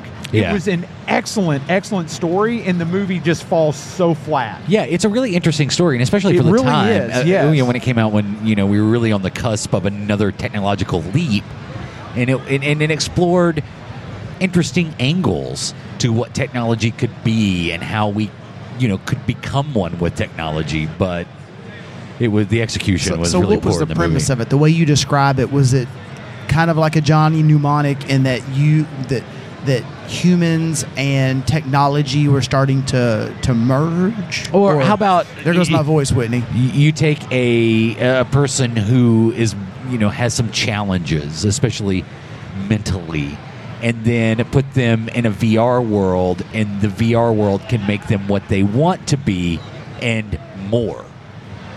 And, okay. Yeah, and then if he's able to tap into that and actually control, and then VR bleeds over into reality. I was going to say, is this in parallel to the real world? Is this a place where an individual that you described has the opportunity to live his or her life outside of the real world? or do they blend together? That's called modern politics. Touche. And it is a horror story. It'll be all right. Have a pickle. Sorry. Yeah. I'm just going to eat a pickle. No, I have not seen Lawnmower Man. I know you all recently talked about it, and honestly, after your all's conversation on Podcast Roll, I never want to see it. I'm not. It's not going to be in my queue. So how about this? And then this is something we've seen a lot of in the last few years is a lot of documentaries done about gaming and the game culture and even the collector's culture that we experience here. Chewbacca fell. I got it. Yeah, I'll get Chewbacca. But what's some of the documentaries that, or if any, that interest you that you've liked about this over the last few years? So before I get to that, I do want to make sure that we check in with the chat. Sharon does say a modern day Johnny Mnemonic like movie is Elysium. Did you guys ever see Elysium? I haven't seen it. Okay, so that's one. Sean says Electric Detains was an interesting one. Never saw that. I'm sorry, that was Brian C. who said that. And Sean says great flick, reminiscent of the anime manga Battle Angel Alta. That's easy for you to say. Alita. Sorry about that. Sean, you can correct me after the show's over. I know you'll do that because I need it. So I'm going to go get Chewbacca. I'll be right back. Here's the thing about gaming documentaries. The last, and as far as I can recall, the only one I have ever seen is King of Kong. And here was the deal with that. There's so much controversy around that. And there was all these questions of how it was edited. There was the questions of what's the real personality of these individuals. There was things that live on to this day. And that movie's 15 years old at this point, if not older. And I don't know, maybe it kind of soured me on it. And that's not a fair statement to make, because each documentarian is going to do his or her job. And some may add a slant, some may add some salacious details, some may manufacture some salacious details as the editor, take a little license in air quotes, just to get the story going. But it kind of ruined me on it, to be honest with you. So I haven't. I'd rather, in my mind, if there's something kind of going on in the community, going on in the pinball or arcade world at large, I kind of run that middle ground. I try to get all the stories and then figure out where the truth is somewhere in the middle. Yeah, because it's the whole, there's three sides to every story angle, and that's exactly what you got. I will say the King of Kong, because I think you've got to put that in there, because it does represent gaming culture and gaming a gaming slant on the age-old story of protagonist and antagonist. I don't think it's the deepest answer to your question, but I think it deserves to be there. Yeah, Special When Lit is pretty good too. If you guys have seen that. That's actually very depressing. Oh, it's totally depressing. It's totally but it's a good depressing. documentary. Oh, it's a great documentary. In an extreme case. Yes. But you take any sort of fandom, you can find an individual like that in any fandom. Yes. Pinball, arcade, sports, movies. So I've heard of Special When Lit, but I don't know the story. I'm totally out of touch on that. What's the basics here? Yeah. Without no spoilers, because if you do, I'm going to start talking about Black Panther. Yeah, I'm gonna start. Don't do that. Yeah. No. Just turn around and walk away. Turn around and walk away. Basically, the story of a pinball hoarder. Yes. Oh, okay. Yeah. Right. And it's not so much that it's pinball. I think it's the social ramifications that a hobby taken to the extreme turns a person into, and it actually caused a fair bit of self-reflection towards myself when I watched it, because it's like, man, what am I doing with my collection? Am I taking care of my collection the proper way, or is my collection kind of running me? And it was one of those things that's like, I don't really know that I'm happier by the end of it than I was when I started. And I don't mean to be a downer, but it does force you to think about that. But I think, and not to get too deep, because I'm not capable of that, but I think no, JP, that's my good. job, JP. Shallow, silly jokes.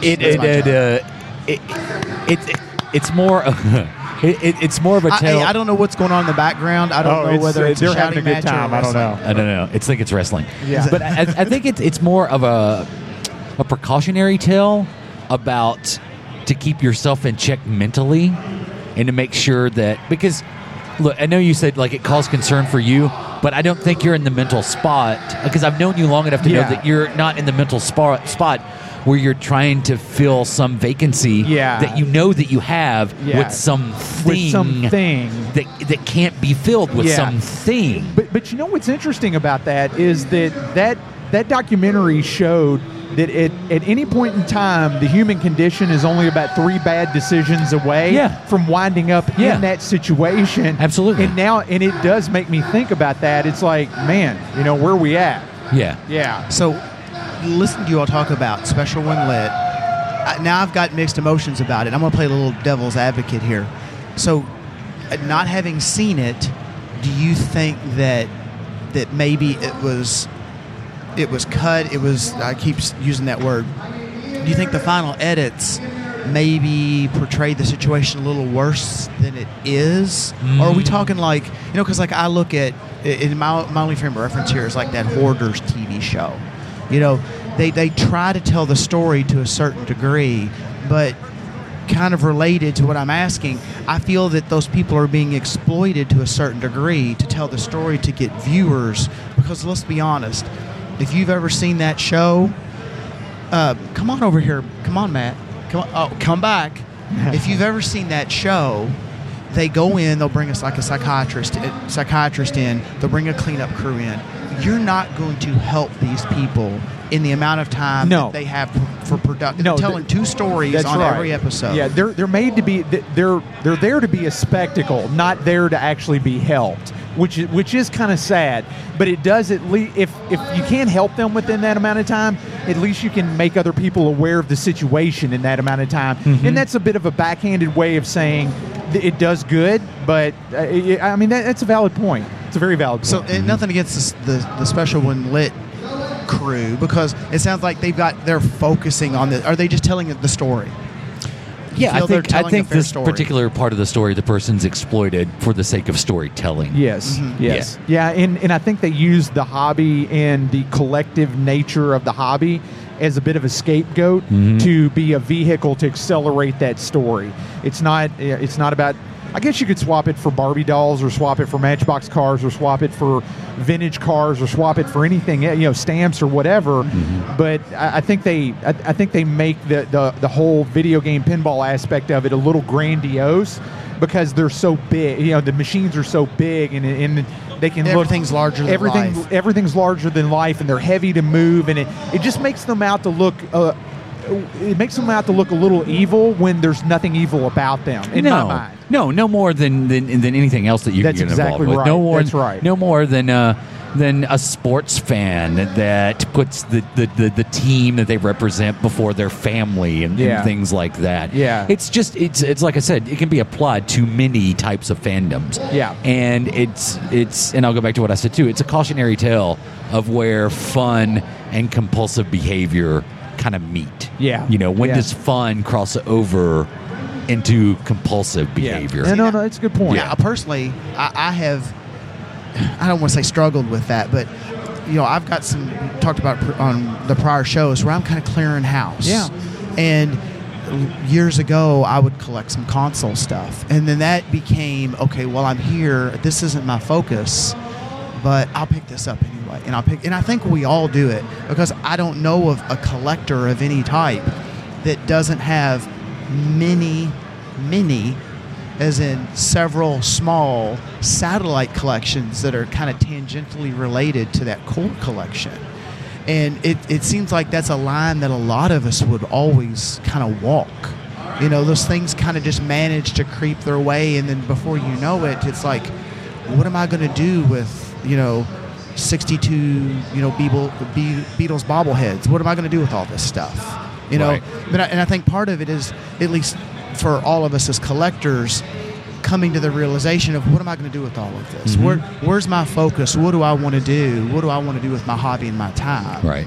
And then being able to work through that. Yeah, no, that's a good point. And you know something, Brent? I think that whole angle applies to all of us at some point. You have to actively manage it so that it doesn't pull you in that direction. But you do bring up a good point. I don't think we're mentally. We are doing a podcast, and it's all about the hobby and collecting and everything like that. we try to put the right and the right twist and a positive twist on it. But yeah, JP, I mean, I think your point's valid. It could teeter the other way if a couple of things were to drag you in that direction. Yeah, right. It's a good point. I mean, I got a house full of Partridge Family memorabilia. Oh boy. Oh, dude. And I can't stop. Yeah, I just can't stop. Yeah. Well, I mean, so you bought all the Shirley Come Jones on, albums. Be happy. Yeah. What, is that the Partridge Family? Yeah, it was. it was. Yeah, do we need to arrange an intervention? Or Maybe. anything? Okay, fair enough. Maybe. Okay, so you just let us know. So, JP, do you collect anything? Because you talk pop culture. You talk about, Josh, kind of that sister show. Yeah, the Collection Connection. Yeah, Josh Collection Connection, is still active. He's on hiatus. Is he on hiatus? Yeah, coming back. Hopefully in 2018. Hopefully. Okay, Yeah. all right, So- fair enough. You're around. I know Adam collects things. And, Yeah. I mean, do you have any collections? I have like things that I will hold on to, and but I don't have one particular thing that I seek out and try to add to a collection. We're being invaded. JP, can I ask you to relinquish your mic Yes, you for can. a minute, please? No, absolutely. And let me bring Matt in. I'm going to leave my pickles here, though. Okay. Yeah. Stay close, JP. Stay close. I'll be back. All right. Good deal. So Jeremy Flight's in the house. What up? What up, sir? And Matt, his brother, is sitting down, taking the mic and the headphones. Hello, sir. How are you doing? Hello, gentlemen. It's nice to be here. Well, thank you, sir. It's nice to meet you. Again, My name is Matt. Again, and this is Jeremy. And I'm Jeremy. Yes, and we run an arcade show. Yes. It's a nice little show we call the Louisville Arcade Expo. Yes, guys, this is awesome. I mean, the crowd has just been thick. It has. It's been a very busy day today. Yeah, I'm sure it has. I'm sure it has. Are you guys pleased with what you've seen so far? No major emergencies or anything like that? No, it's gone smooth, and I mean, even Chewbacca showed up inside a Broken Toga shirt. It's pretty cool. Yeah, I mean, if there is a highlight, that would be one of them. Oh, no doubt. The highlight is definitely Brent's hair. Right. That's true, too. My hair has been a topic of conversation. It's unbelievable. It really does look good. I was wondering, is that Pert or Breck? Yeah, what kind of product is that? Gee, my hair smells terrific. I think it was not Fractilis. That was a Rescue on Fractilis. Was a game. You don't ask a bald guy. No, I don't know. Yeah. Don't do that. It's just something that I liked. Yeah. I don't know. Yeah. Right. But I would say have after no 8 clue. years, I mean, this is probably the best year for Brent's hair. Oh yeah, absolutely. there's no doubt. I've built up to this year. 2018 is the year of my hair. And I'm sorry, man. I don't want to rub it in. It just kind of is what it is. You kind of look like a silver-feathered mongoose. Yeah. Hey, you know what? I am so glad you brought that up. I still don't know Right. what yeah. that is. Yeah. I don't either. Yeah, and neither did I, but it sounded really good for radio is what it did. Because the mongoose doesn't have feathers, right? Exactly. No. And are they was silver? That was the whole premise. Maybe. I don't think there's a lot Well, in nature can we- that's silver because it can't camouflage. Perhaps we should Yeah. talk about Rudyard Kipling's Rikki Tikki Tavi, because I think that's about a mongoose. a silver feathered battling a snake, feathered right? mongoose, right? We're getting too literary now. Yeah, it's okay. So, All right, so I haven't back to arcades. Yeah. I haven't Yeah, thought of see you that guys. in yeah. forever. See you. Bye. Thanks a lot for sitting in. All right. So we've actually got something for you gentlemen, and I want to go ahead and get that out of the way now because first of all, no takesy backsies, so you can't. Well, this ought to be good. And There's a large bottle, large jar. You have Samantha's water, and you have large pickles. jar of pickles in front of me right now. That's I wanna Pickle Rick. Point out. If you know anything about Rick Pickle and Morty. Rick, awesome. That's Pickle yes. Rick. So Yes. I want to go ahead and hand these over to you. Go ahead. All right. Good deal. Hand those over to the gentleman. We So thought just you'd pass like over, that. please. Just Ooh, pass these over, look please. awesome. So let everyone know what you got there. Looks like a It is a wooden handmade wooden broken token. Yes, sir, it is. Yeah, And coaster. We would sign Coaster, it, but we yeah. but it has a little Coaster hook on the back. Yeah, Well, so you nice. could hang it. You can hang it. Okay. Yeah. Okay, cool. It's a wooden routed tile. Well, you and could then have hung it, but I just dropped the hook. Oh my gosh! And Very nice. Very nice.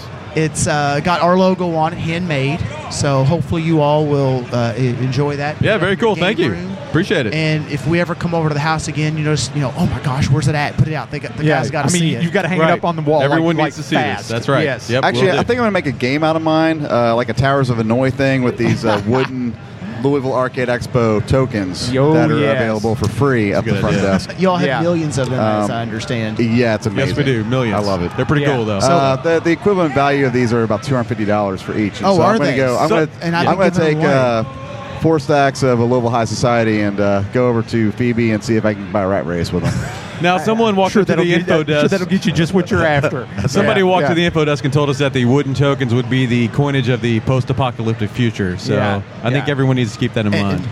We haven't broken one yet, though. Get it? Broken token. Good. Get it? Broken. Good. Yeah. Just put us on the case. We'll make it happen. All right. We'll make it happen. We've also got a couple other things that we've been passing out to our more esteemed guests. So we want to make sure you all have got weekend survival kit. Takes care of nourishment here at the show.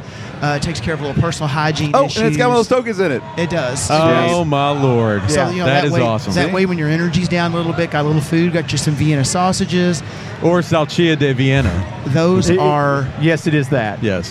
That is not candy, gentlemen. This is America's favorite. Yes, it is. Yeah. Yes. Oh, absolutely. Or so they tell us. Only the best from our show. Yeah, or so they tell us. And, thank you. Gentlemen, again, that is not candy. That is soap. That is Pac-Man soap. Yes. Thank you, because that would have been eaten. Speaking of which, here you need a lot of soap and antibacterial. Soap. I think all shows need plenty of Yeah, antibacterial. I don't think there's anything specific here. Now, it may be riding the average a little high, but it all shows. I think we actually it's touched needed. about that on episode 61. Yeah, I think we did. Yeah. Yes, I think we did. Yeah. So that is Am I the well only placed. one here wearing the obligatory Expo cargo shorts?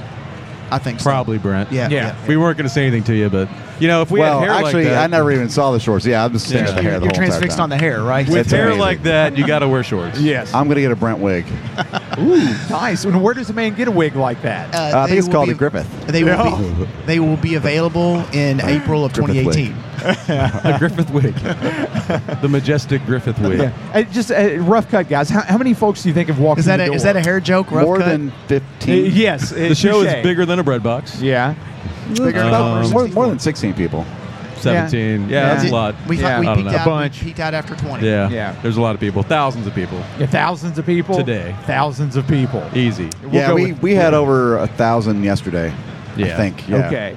So there would be close to 4,000 through the weekend. That's pretty strong so far. Yeah. Our weekend passes are up, which means you have a lot more people coming for multiple days, which is awesome. Yeah, that works out. I will say, guys, the whole pinball and the new in-box pinball in a round scenario, that has been fantastic. Yeah, because that's helped them too. I'm sure it has, because Brent and I talked to Mark from Marcos yesterday, and he was giving us the lowdown on how that whole program works, where you pre-order, purchase, and then you get the machine at a substantially reduced price as long as it stays on the floor for the duration of the show on free play, and then you get to take it home after that. So it's almost new in box.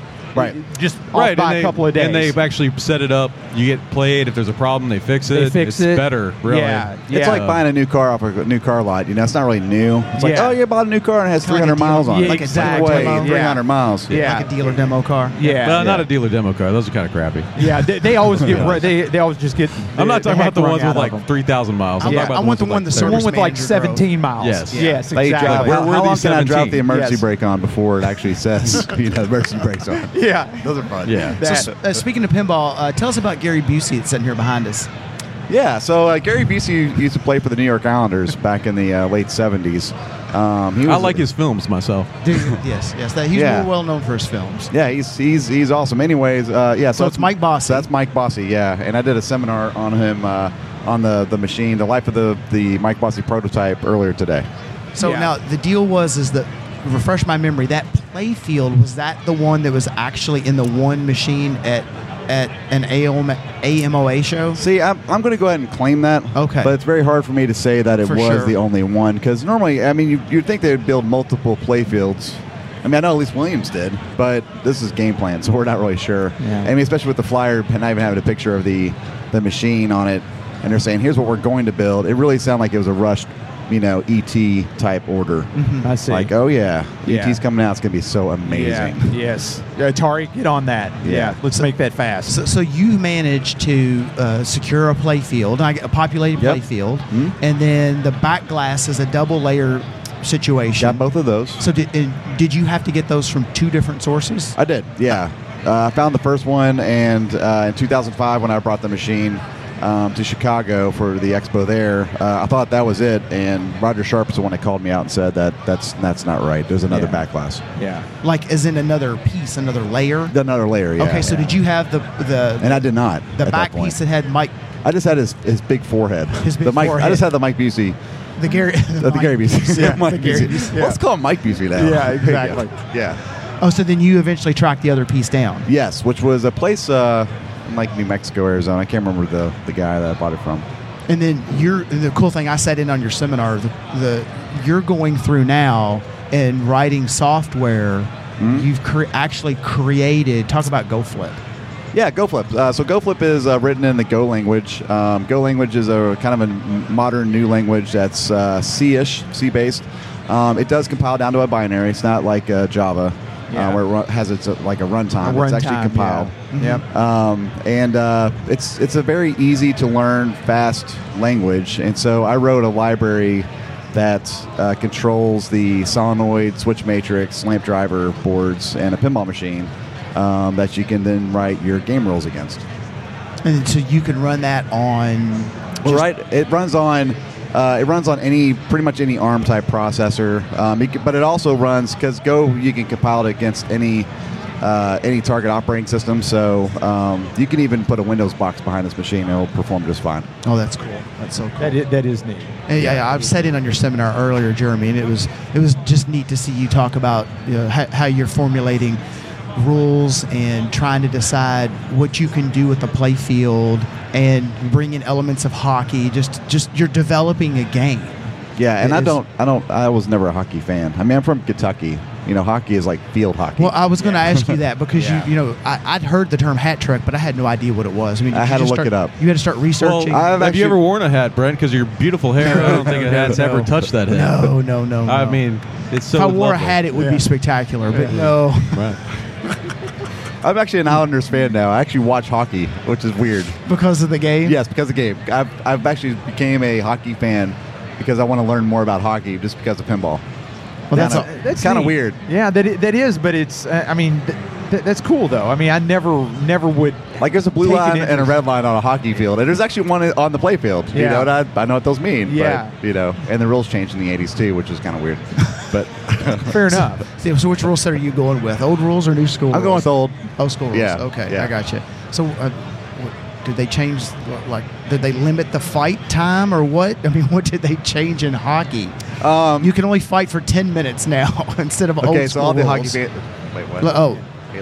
Matt's got a jam. Matt, you got to go, man. I've got to step away. You got to tend to the I'll show. let you guys continue. I may join back if Jeremy's still talking about hockey for the next hour and a half. Okay. Would you like a pickle? Let's still talk about hockey. Yeah. I mean, we're in Louisville. Yum! I just ate a pickle. Are we allowed to eat pickles? Yeah, if you like, you can have a pickle. Yeah. It's been open. I just ate a whole pickle. They are open? Yeah. Did you? I'm Pickle Rick. Yeah. That's why I wanted to go ahead and get the presentations out of the way in case you all got. I mean, because you're busy doing real things. Whitney and I are just hanging out, talking to her. Yeah, I was working chitty-chat. on. I was working on some games. It's got Doctor Who running. Well, sort of. It's close enough. Time Expander's partially working. Is that your Doctor Who? Yeah, that's the show's Doctor Who. The show's Doctor Who. Yeah. And then Revenge from Mars. That was mine. I got that working too. So there's 2 more machines back in the Excellent. in the lineup. How many machines do you think are here? Have you guys got a tally? Absolutely. So last night, every night I take a tally and I write down every single game. So I didn't classify. I got all the titles, and I don't know what the breakdown is between arcade and pinball. But last night we had 255 at the end of the night. Whoa. Sweet. Yeah. Now that includes the ones that are over in the vendor booths. Joe, that is the most beautiful jar of pickles I think I've seen in a really long time. Do you know what's more beautiful than that jar of pickles? Excuse me, what? I don't have a headset on, so hand this to right there. Put your headset on. Yeah, throw it on there, Joe. There you go. Do you know what's more beautiful than that jar of pickles? I'm ready. Brent's hair. Oh my Lord, have mercy! We have a gift. We have a gift. This is a Curly Q Kentucky waterfall for those of you folks that aren't from the I just South. threw the hanger at you. Yeah, That's a beautiful. It's the beginning of it, kind of. It's a Babbling Brook style. We have a gift for you, Joe. Babbling Brook. So, for those of you at home, the gifts I've received, I'm a little concerned about. They're that's actually Matt's. He left it, and I've told him. Okay, well I'll take so it. Happy. So no, there's yours, Joe. have Have one at it, for buddy. you. I have Joe. another one. Yeah, some delicious Vienna sausages, right? Yeah. And that's Pac-Man candy. Not Oh, soap. It's delicious. Pac-Man candy. That sounds like some type of cocaine reference from the early 80s. It's like a taffy. Yeah, Power Pellet, baby. Let's do this. It's like and my jar of pickles. You should go ahead and try it. The candy's a little chewy, but it's really good. Yeah, about an hour into it kicks in, and then the pickles get even bigger at that time. Wow, I love this podcast, by the way. It's beautiful. You show up, and you it's actually gifts. soap. And I got a 1-up, too, but you all don't know what that means. But oh, nice. Oh, we got it. 2 Mario Brothers, one cup, so that's wonderful. But anyway. It's actually Pac-Man soap, by the way. No. Oh, is it for real? So I should not eat that. No, please don't eat Normal that. people won't, so you should be fine. Gentlemen, thank you very much. I've got to go chat with Mega Ran real quick, get him prepped up understood. for the game. Rap Game Mega Ran, as you know. And but your hair is beautiful, Brent. Thank you, sir. Whitney, you're beautiful as always. I appreciate that, man. Thank you. And make sure that you take that soap, give it over to Mega Man, and tell him to rub down with it, because you know what? We don't need any kind of accidents happening. None. Absolutely. I'll tell him that after the show, though. Fair enough. Yeah, fair enough. I'll leave you in good hands with Mr. Flights, Jay. Actually, I should be going back to the front desk too. We understand, man. You've got a show to run. I get it. Yeah. Joe, that is your stuff. But we'll drop back in I will be again. taking. Are the pickles mine as well? Those were actually. I can tear these up pretty quick. That's Rick's pickles. Those were actually gifted to JP of Podcast Roll, but I'm sure he'd share it with you. Okay, nice, yeah. If you want to leave that stuff here, we can do a Lady and the Tramp on one of them. Okay, that'll work. That'll be awesome. That will work. All righty. All right, that will work. Good times. Thanks, guys. We'll see you guys. All right, we'll see thank you. Yeah, thank you, sir. Oh, Brent. It's been a whirlwind of folks, man. In prior years, we haven't been able to get any of them over to because they're running the show. They're running the actually show, busy yes. doing things.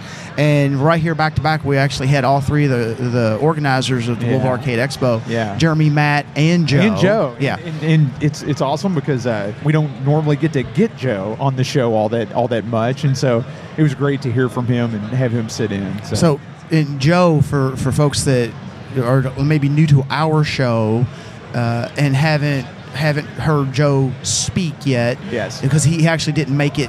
He wasn't able to make it this year when we interviewed he was sick. Jeremy. Yeah, he was unfortunately under the weather. Yep. Joe is kind of the leadership behind the console and the home computer side of the house. Yeah. So, we've talked about the arcade stuff. We talked about the pinball. There are side rooms off of this main hall that are full of classic home computer and classic console games that you can go in and play. And then those rooms are curated by show staff. Yeah. So you can go in and say, hey, look, do you have such and such? And if they've got the card available or if they've got the game available, they'll load it up for you and give you an opportunity to play it. Yeah, it works out really, really well. So, yeah, they're great guys, and they're great sponsors of the community, and they've done just fantastic work here with the show. Fantastic work. All right, so we've gone into selfie mode. Yeah. So Jeff Waldron and his daughter Paige have sat down, and they're taking copious amounts of selfies, and we're going to wave and everything like that. I mean, guys, celebrities. You all are acting like it's the first time you've been on the radio before, And you notice I did say radio. Yes, exactly. Yeah. What's going on? Say hi, Jeff. We're a little starstruck. Really? Yeah. I would be too if I was in your position. Yes, exactly. You should be. So Jeff and his daughter Paige, say hi. Hello. I feel like I'm going to talk very loud if I'm... No, you're fine. So Paige, I'll tell you what. Take the microphone and just lower it down a little bit. Okay. And talk straight into it. Now raise it up. No. Raise it up just a little bit more. There you go. Yeah, get it level, and then I cannot believe you're actually having. I cannot believe you're actually having a microphone usage class of all people with me. I was going to say I didn't think he knew how to use it either. No. Yeah, well, you know something. A man's got to learn at some point. It's in time. An ongoing so experience, Jeff. It's an ongoing thing. It is. The trials and tribulations of the Broken Token Classic Arcade and Pinball Podcast. That's it. Oh, did you find? I think that was the hanger. That might have been a hanger. Oh, that was one of the little screws out of the back of the plaques. Fair enough. So Jeff Page, welcome to the show, and appreciate you guys. I mean, you've been a long time. Jeff, I know you've been a long time listener, and so certainly appreciate that. How many Louisville Arcade Expos have you guys made the trip down from? Where is it? Osceola, Indiana? Is that it? I'm glad I said that correctly. I pronounced that spot Osceola. on. Osceola. Okay. Oh, it's got the little bar over the O, doesn't it? Yeah, exactly. I got you. How many times have you guys been down here for the show? I've been down twice for the show. I think I've been down. This might be my 5th year. 5th year? Yeah. When did you guys start? We're on our 5th year. Yeah. So, right after you guys started. Yeah. Yeah, I blame you guys for it because you talked it up, and I thought, that's coming up. That would be fun. That would be fun to go to. And then you demanded, a refund check, and we were like, we got nothing for you, man. Sorry about that. I'm still waiting for my residuals from the past episodes. There are none, Jeff. Yeah. I'm sorry, dude. When we get them, you're waiting. Get them. Yeah. So, Jeff, you're waiting on Godot, and I'll just leave it at that. Exactly. How about that? So, man, what's been the highlight of the show for you guys? Well, I'd have to say I really like the Guardians of the Galaxy pinball. Ooh, it's my favorite. Yes. Yeah, she's been asking for that all weekend. Yes, that's a good ask. If you're going to make an ask, that's a worthy one. There's no doubt about it. How about you, Jeff? I think same thing. Really? I enjoyed that. Did you really? Bit, okay, good deal. So what about it appeals? I mean, why does it win out over all the other machines? I mean, there's AC/DC, there's Batman 66, there's Star Wars sitting over there. Why does Guardians win it? You still bashing Star Wars? Do you want me to do that? Yeah, continue on because trust me, we've not done it enough. Well, it wasn't boring like Star Wars. Yeah, well, if that helps. Okay, fair enough. I mean, it's a valid answer. No, Guardians was really cool. Really liked it. Reminded me a lot of Ghostbusters as far as art style was fantastic. A lot of shots, a lot going on, a lot of variety. Yeah. Batman was okay. I think Batman wins from it lives up to the campy side of the house. I love the art of it. It's just not, the art's neat. It's definitely neat. It's grown on me over time after not my playing theme it. though. And yeah, Brent, we've talked about that on the show. It just I love Batman, but that one's just not going to sit for me. Did you ever watch any of the Batman 66 shows? Oh yeah, almost all of them. I don't know if I've seen. I mean, I've seen several. I don't know how many I've seen out of the entire series. Yeah. And I'll tell you this: from the times I've played the game, I mean, it follows kind of that. It does that campiness and the announcer voice. Yes. And, I mean, they nail that pretty well. If you're a customer for the theme, they gave you that theme, and it does nail it. But whether it resonates is a different story altogether, and that's just kind of where I have to leave it at. The bat phone is really annoying. Yes, it is. When you're playing Guardians right next to it, and it's just the whole time beep, it's constantly beep. Yeah. Well, the bat phone is one of those. I mean, it's iconic, no doubt about it, and it turns though past a point, and it's too much of a good thing, is what it is. Well, they nailed it though. Oh, they nailed it. Yeah. There's no doubt about it. It is pitch perfect to the sound from the TV show. Yep.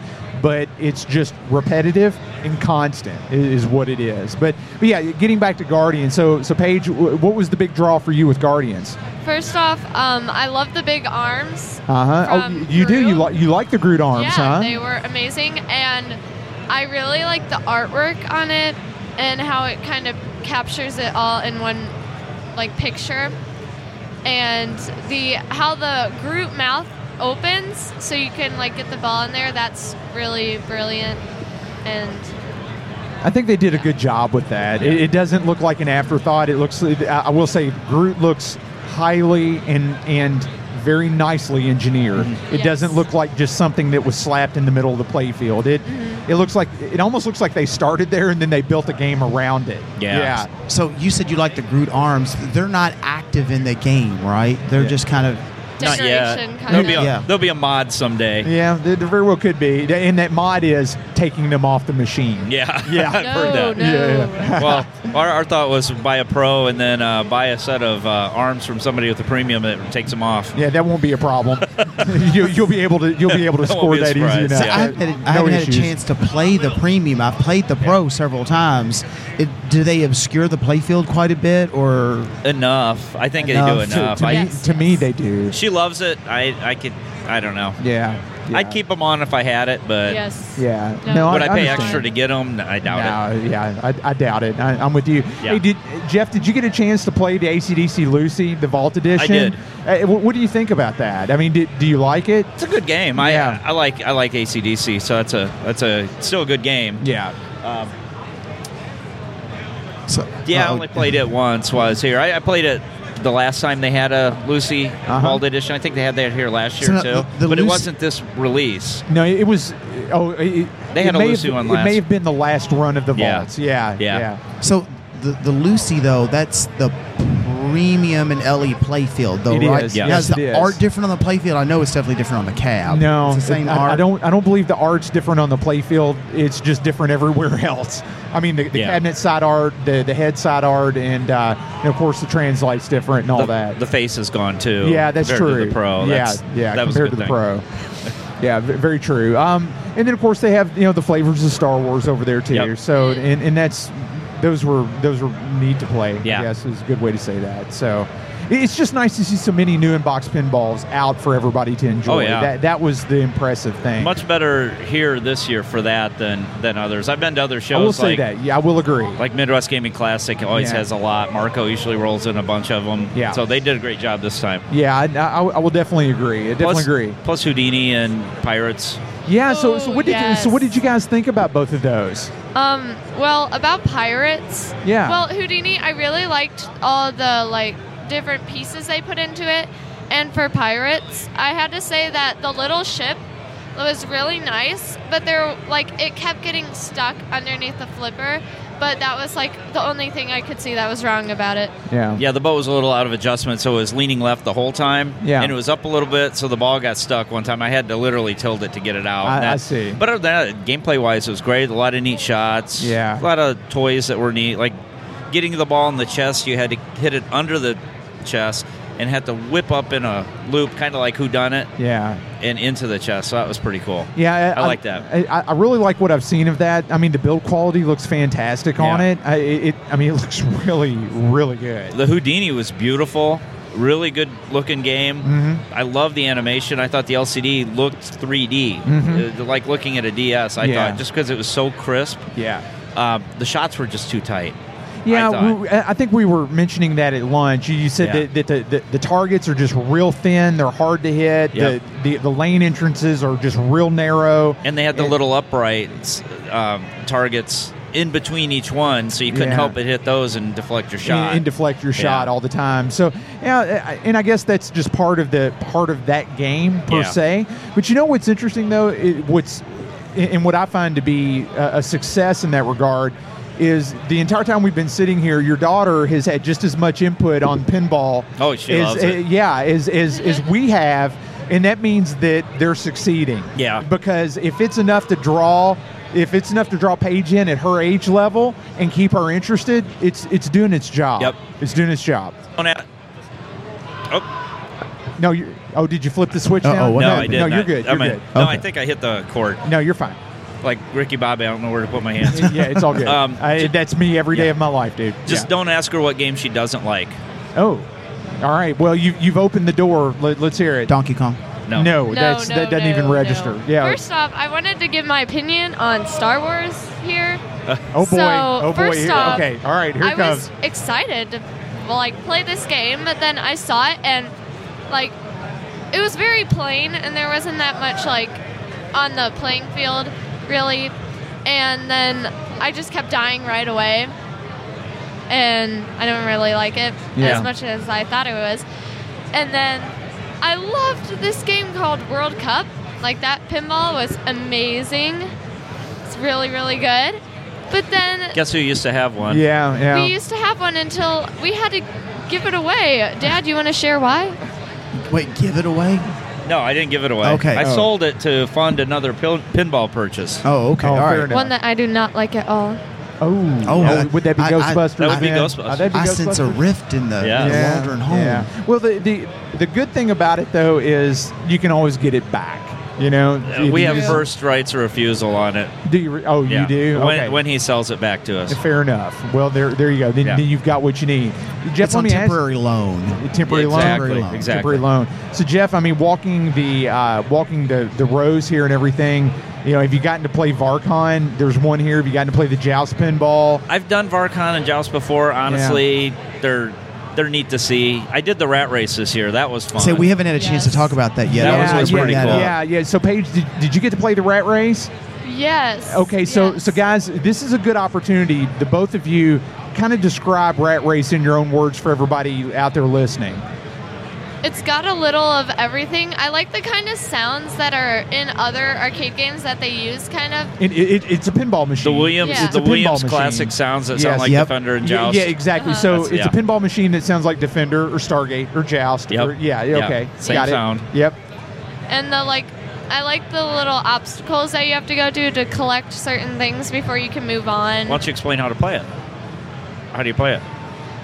First off, you start at this little swirl, and you have to maneuver through it and land on all these lights, and then you go to this maze, and then once you get all those lights, you go to these yellow circles that are in rows of. I don't know how to explain. Well, how do you move it? Yeah. How do you move it? Do you rotate? Or tilt the play field, or how do you make it work for you?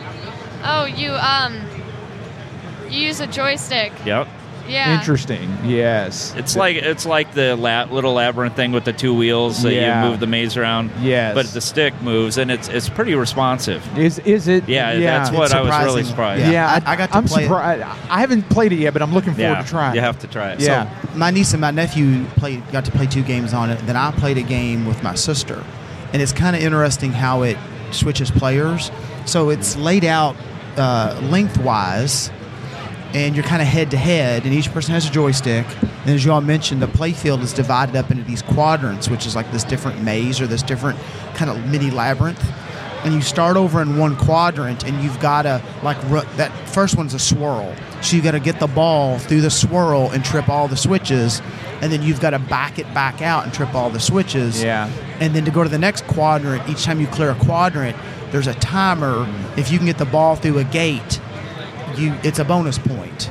And then the real interesting thing is if you're playing 2-player, your score alternates with a timer, and then when the timer hits 0, the other player gets control of the play field. Oh, so you can even do a little strategy and say, okay, will it forcibly switch? Yeah. Does it just flip right then? It's off, and then there's a countdown, like a sound effect that goes along, so that the other player is ready and can go. Oh, I see. So okay. You could even strategize a little bit and say, Jeff and I were playing, and I realized Jeff was in this quadrant, and I'm 4 or 3 seconds away. I can just rock the playfield and send the ball to the other end. Yeah. And now Jeff has to fight his way back and get back into his. I see. And the timing really adds a stress level to it. Yeah. So you kind of over-adjust trying to hurry. Yeah. And it'll just take off on you. I would love to know more about the history of the game. I mean, I looked it up on IPDB. Jim Hale actually sent me a picture of it and said, hey, this is going to be at the Little Arcade Expo this year. It's definitely an uber rare game, and he gave me the heads up on it. So, Jim, thank you for that. But you go and look it up on IPDB, and you get the details on it, but it leaves me wanting to know more about the history of it. And from what I understand, there was only 10 of them made. That's what Phoebe told us when we were playing it. Yeah. Did she give you any backstory on how she acquired it, or how it came to pass for her? I think she had to go to Canada for it, if I remember. Wow. I think that's what she said. Wow. But that was all. Why are there only 10?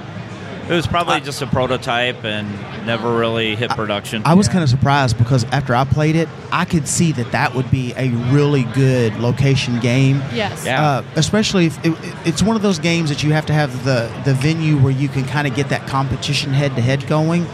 And did you notice with the rollover switches and everything? It was pinball, but it kind of wasn't. Right. Because everything was like an acrylic. Like all of the barriers for the little mazes and even the rollovers that you trip, they were like little acrylic wafers. Yeah, and you could hop over them accidentally, too, as you're going. Absolutely. You hit it too hard, like that as opposed coil. to just like a wire form or something. I mean, it was just neat just to look at the play field. Yeah. I mean, the picture, again, I've not seen it in person. I've just seen the pictures of it. But it looks complex and it looks fun. Mm-hmm. It really looked fun. So it is. You need to go give it a shot. Absolutely. Yeah. I'll definitely try it. And I'm with you, Jeff. I mean, we've been fortunate that Phoebe's brought Varcon down and Joust Pinball down. They're excellent examples of rare machines but ultimately from a play perspective, they just don't really hold up that well, do they? Yeah, you and I are used to having not a lot of room in a game room, and you've got to fight. Everything's got to fight for space. Everything's got to fight for space. Sell a game to get a game because of the space. Yeah, and they're definitely up there on the rare meter. But but if I had either one of them, I just don't know that they would stay. They would sit in the garage and go to Expo. Yeah, it's pretty much it. Yeah, I just made a major faux pas in podcasting etiquette. I looked at my co-host and I bailed. Oh, it's all ran good, off. Yeah, it's all good, man. We got to attend to stuff, so it's fine. Well, I looked over and I realized it's like I haven't seen one play my asteroids in a while, and I thought, yeah, is it okay? Oh yeah, it's fine. I was like, you don't want to leave a vector game that's having problems running. He's sitting on spot killer. Yeah, like, that's not good. No, it's fine. There's a hole right through the middle of the CRT. Yeah. There's someone playing it now, and they're not being lased right in half from the. Yeah. You know what's you get that heart palpitation, like. Yeah, it's like, man, is it busted or not? Hey, guys, Jeff, have you seen the Penn Stadium lights over here on this machine? What did you think about that? I'm curious. I liked how they lit the play field and brightened it up, but for example, I played The Walking Dead, and when you hit the wall walker, it strobed. Yeah. It was a little much for me. Okay. But I like the additional light because you can see the detail. I think Spots might have done it, or maybe not turn them into flashers. Yeah. But that was personal. Yeah, no, I get it. I need to go over and check it out, but I dig the idea. There's no doubt about it. And so what I'm talking about, these are Penn Stadium or lights, an LED strip that installs on the left and the right side of the cabinet, lights up the play field. I mean, I think they're a sponsor of the show this year, and they brought out a nice display game to show that. They were really integrated in the gameplay, though, which I think the best part of it. Oh, they were. Yeah. See, now I've seen the games next. Like I'm looking across right now, and I look at. I think is it a WrestleFest that it's in? They have one over there too. Or WrestleMania. Yep, WrestleMania. And but I haven't actually gotten up to play the game. So, but it integrates into. You mean integrates like into the cabinet or into the gameplay? Like for The Walking Dead, it integrates in the gameplay. When you'd hit the well walker bash toy, it would flash. It strobe like the regular flashers would. Okay. Like I said, I just think it was just a little too much. Maybe because just a dark room, all that. I could see in my own game room at home if the lights were on a little bit more. I wouldn't notice that as much. Yeah. The effect would be you'd get more fill lighting and you could see the playfield better as opposed to it just because it's a dark room in here. Yeah, definitely. That. Kind of like Ghostbusters when you have underneath the Slimer where they've got the flasher that a lot of people put the milk carton to filter it some. That kind of thing. If you're in a dark room. I haven't heard that. Run that by me again. Yeah, a lot of people, when Ghostbusters came out, a lot of the things I've read on Pinside, people didn't like how bright the flashers were under Slimer. It really would be distracting if you're playing in a dark room. So try playing it in the dark at home sometime. You'll see what I mean. It's pretty bright. Okay. I'll have to give that a shot. I generally have some lights on in my basement, and it doesn't bother me at all. But So I've read a lot of. They'll take like a plastic milk carton and just like cut it and use that as a filter. Yep. Make yourself basically a diffuser. Oh, I okay. See. Okay. I can see where that would help for sure.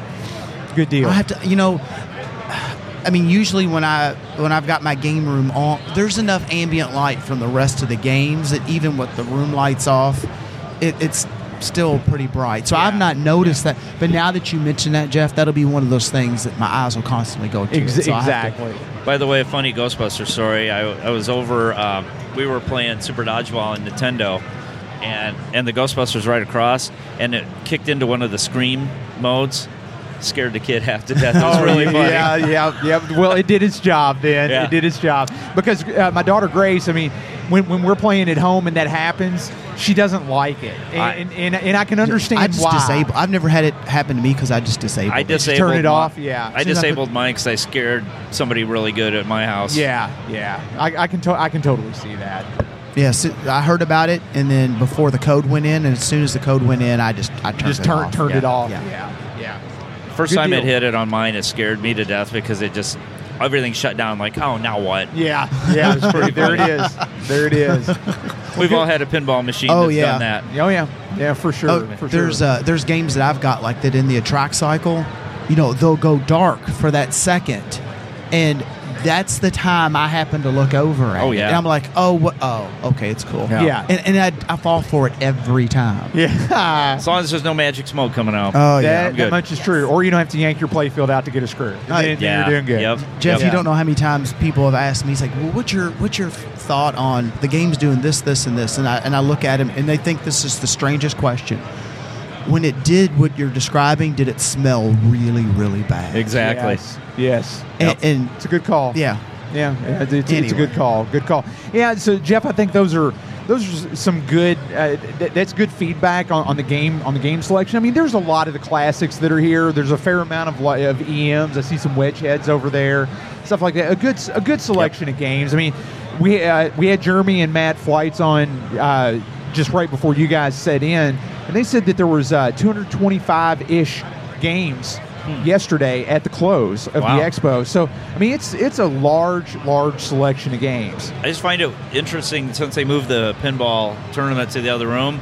It feels like it's not as full game-wise. It feels like there's more empty space to walk. I will say that. So the nice thing is maybe that'll start filling up too. Yeah, I'm sure it will. I mean, they change the floor layout every year, but this year it feels open and airy. I think is a good way to say it. Yeah. A little fresher too. A little fresher. Yeah. There's no doubt about that. No doubt. So about hey that. Jeff, I tell you real quick.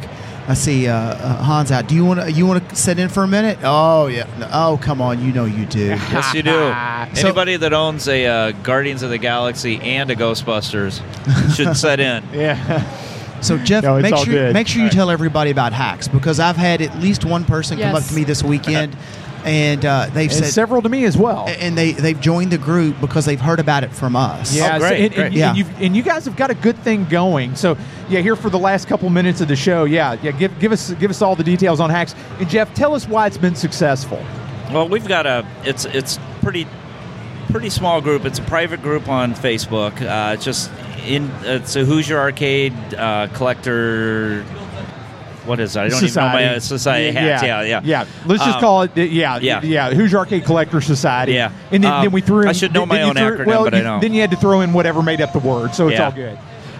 Oh, Hoosier Arcade Coin Op. See, I was trying to figure out the C. There you go. Thank you, Hans. Awesome. Yeah, a couple years ago, we had some yellow Pac-Man shirts that we all wore, and got a lot of attention. It was pretty fun. So this year we decided to do it again. We have these kind of pole position shirts. Yeah, they're cool. Yeah, it's been a common theme in the community is if you're not a real collector until you've had a broken pole position, so it's kind of fit in good. Oh, Nice do I have shirts, stories? nice Yeah, exactly. Yeah. I'm a real collector too.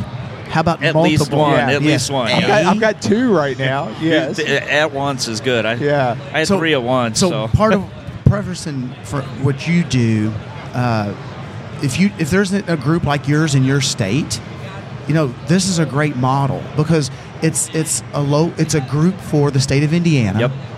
And when you all go to an event, you all can hang out. You can meet face to face. Indiana's a good sized state, so I know you're way north in the state. Yep.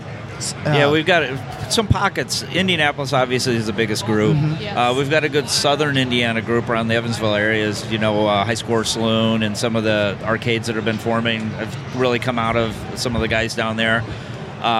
We've got a big Fort Wayne contingent. Get into the mic. Oh, sorry. That's right. We got a big. Come on, Whitney, get into the mic. Sorry about that. We got a pretty big Fort Wayne contingent, and there's a few of us up in the South Bend area too. It's been good, and then up in the region outside Chicago, that part of Indiana, there's a few guys as well. So we got a pretty good coverage. Basically, the way the model works, it's more of a fellowship group. We do a lot of buying, selling, and trading with each other, but not like flipping games and just doing. That's really a minor part of what we do. It's more trading. You see a lot of guys. You'll see a game that's went from one Hacks member to another, and so on, which is great. I've even gotten games from some of them, yourself included, actually. Absolutely. So, well, one of the neat things that I noticed about it, you've got, like you said, this fellowship where you're in a semi-closed community.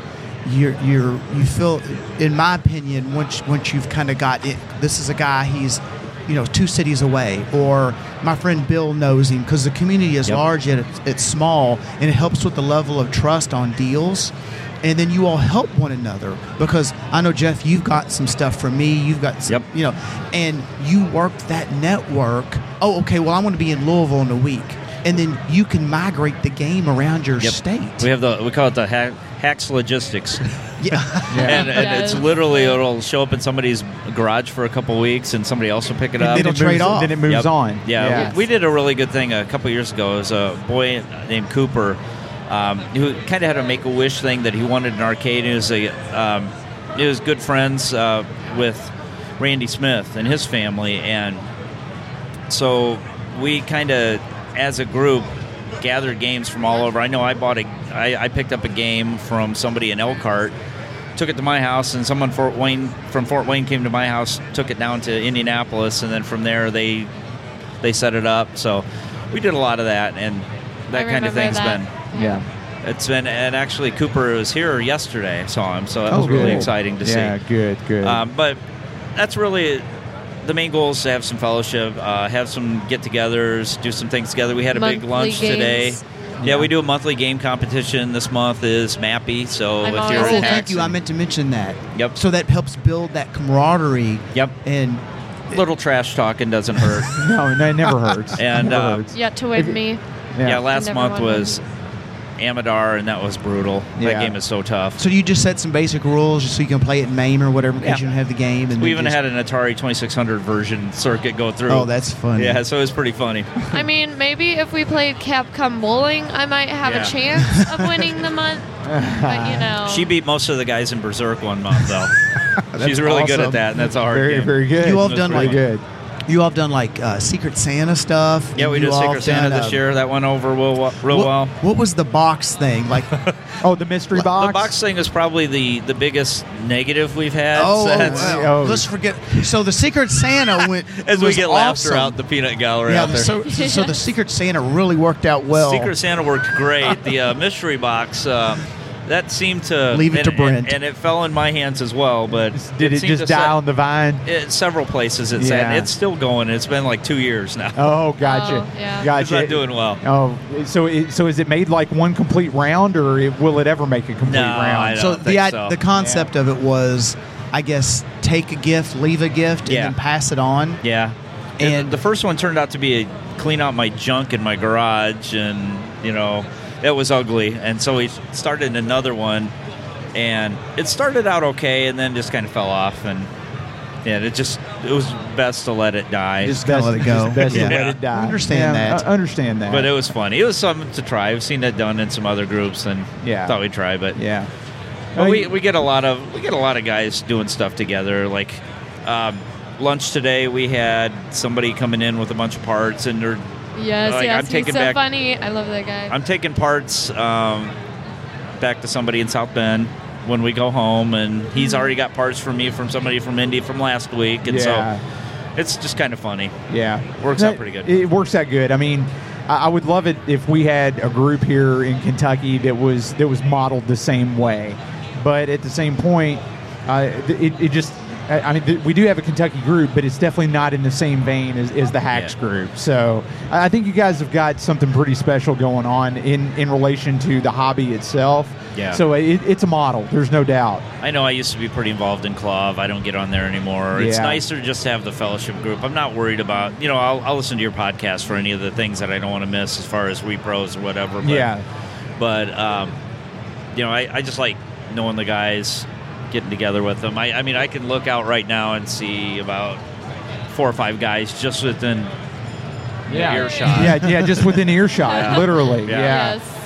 Yeah, no, it works. It works, and I think you guys have got a good thing going. So I would definitely keep on it, man. The only other thing I'd say about it is if anybody is in Indiana, is a collector, arcade or pinball, anything coin op, or just wants to know more about it, wants to get into it, wants to get to know some people that do it, let us know. Ask me. We'll get you hooked up. So how do they find Hacks? Because it's a closed group. Or is it still hidden? Yeah, it is. You can look me up. My name is Jeff Waldron, Waldron. Or me. Find me. Yeah, you're not in it. I'm cool. Hacks Kids.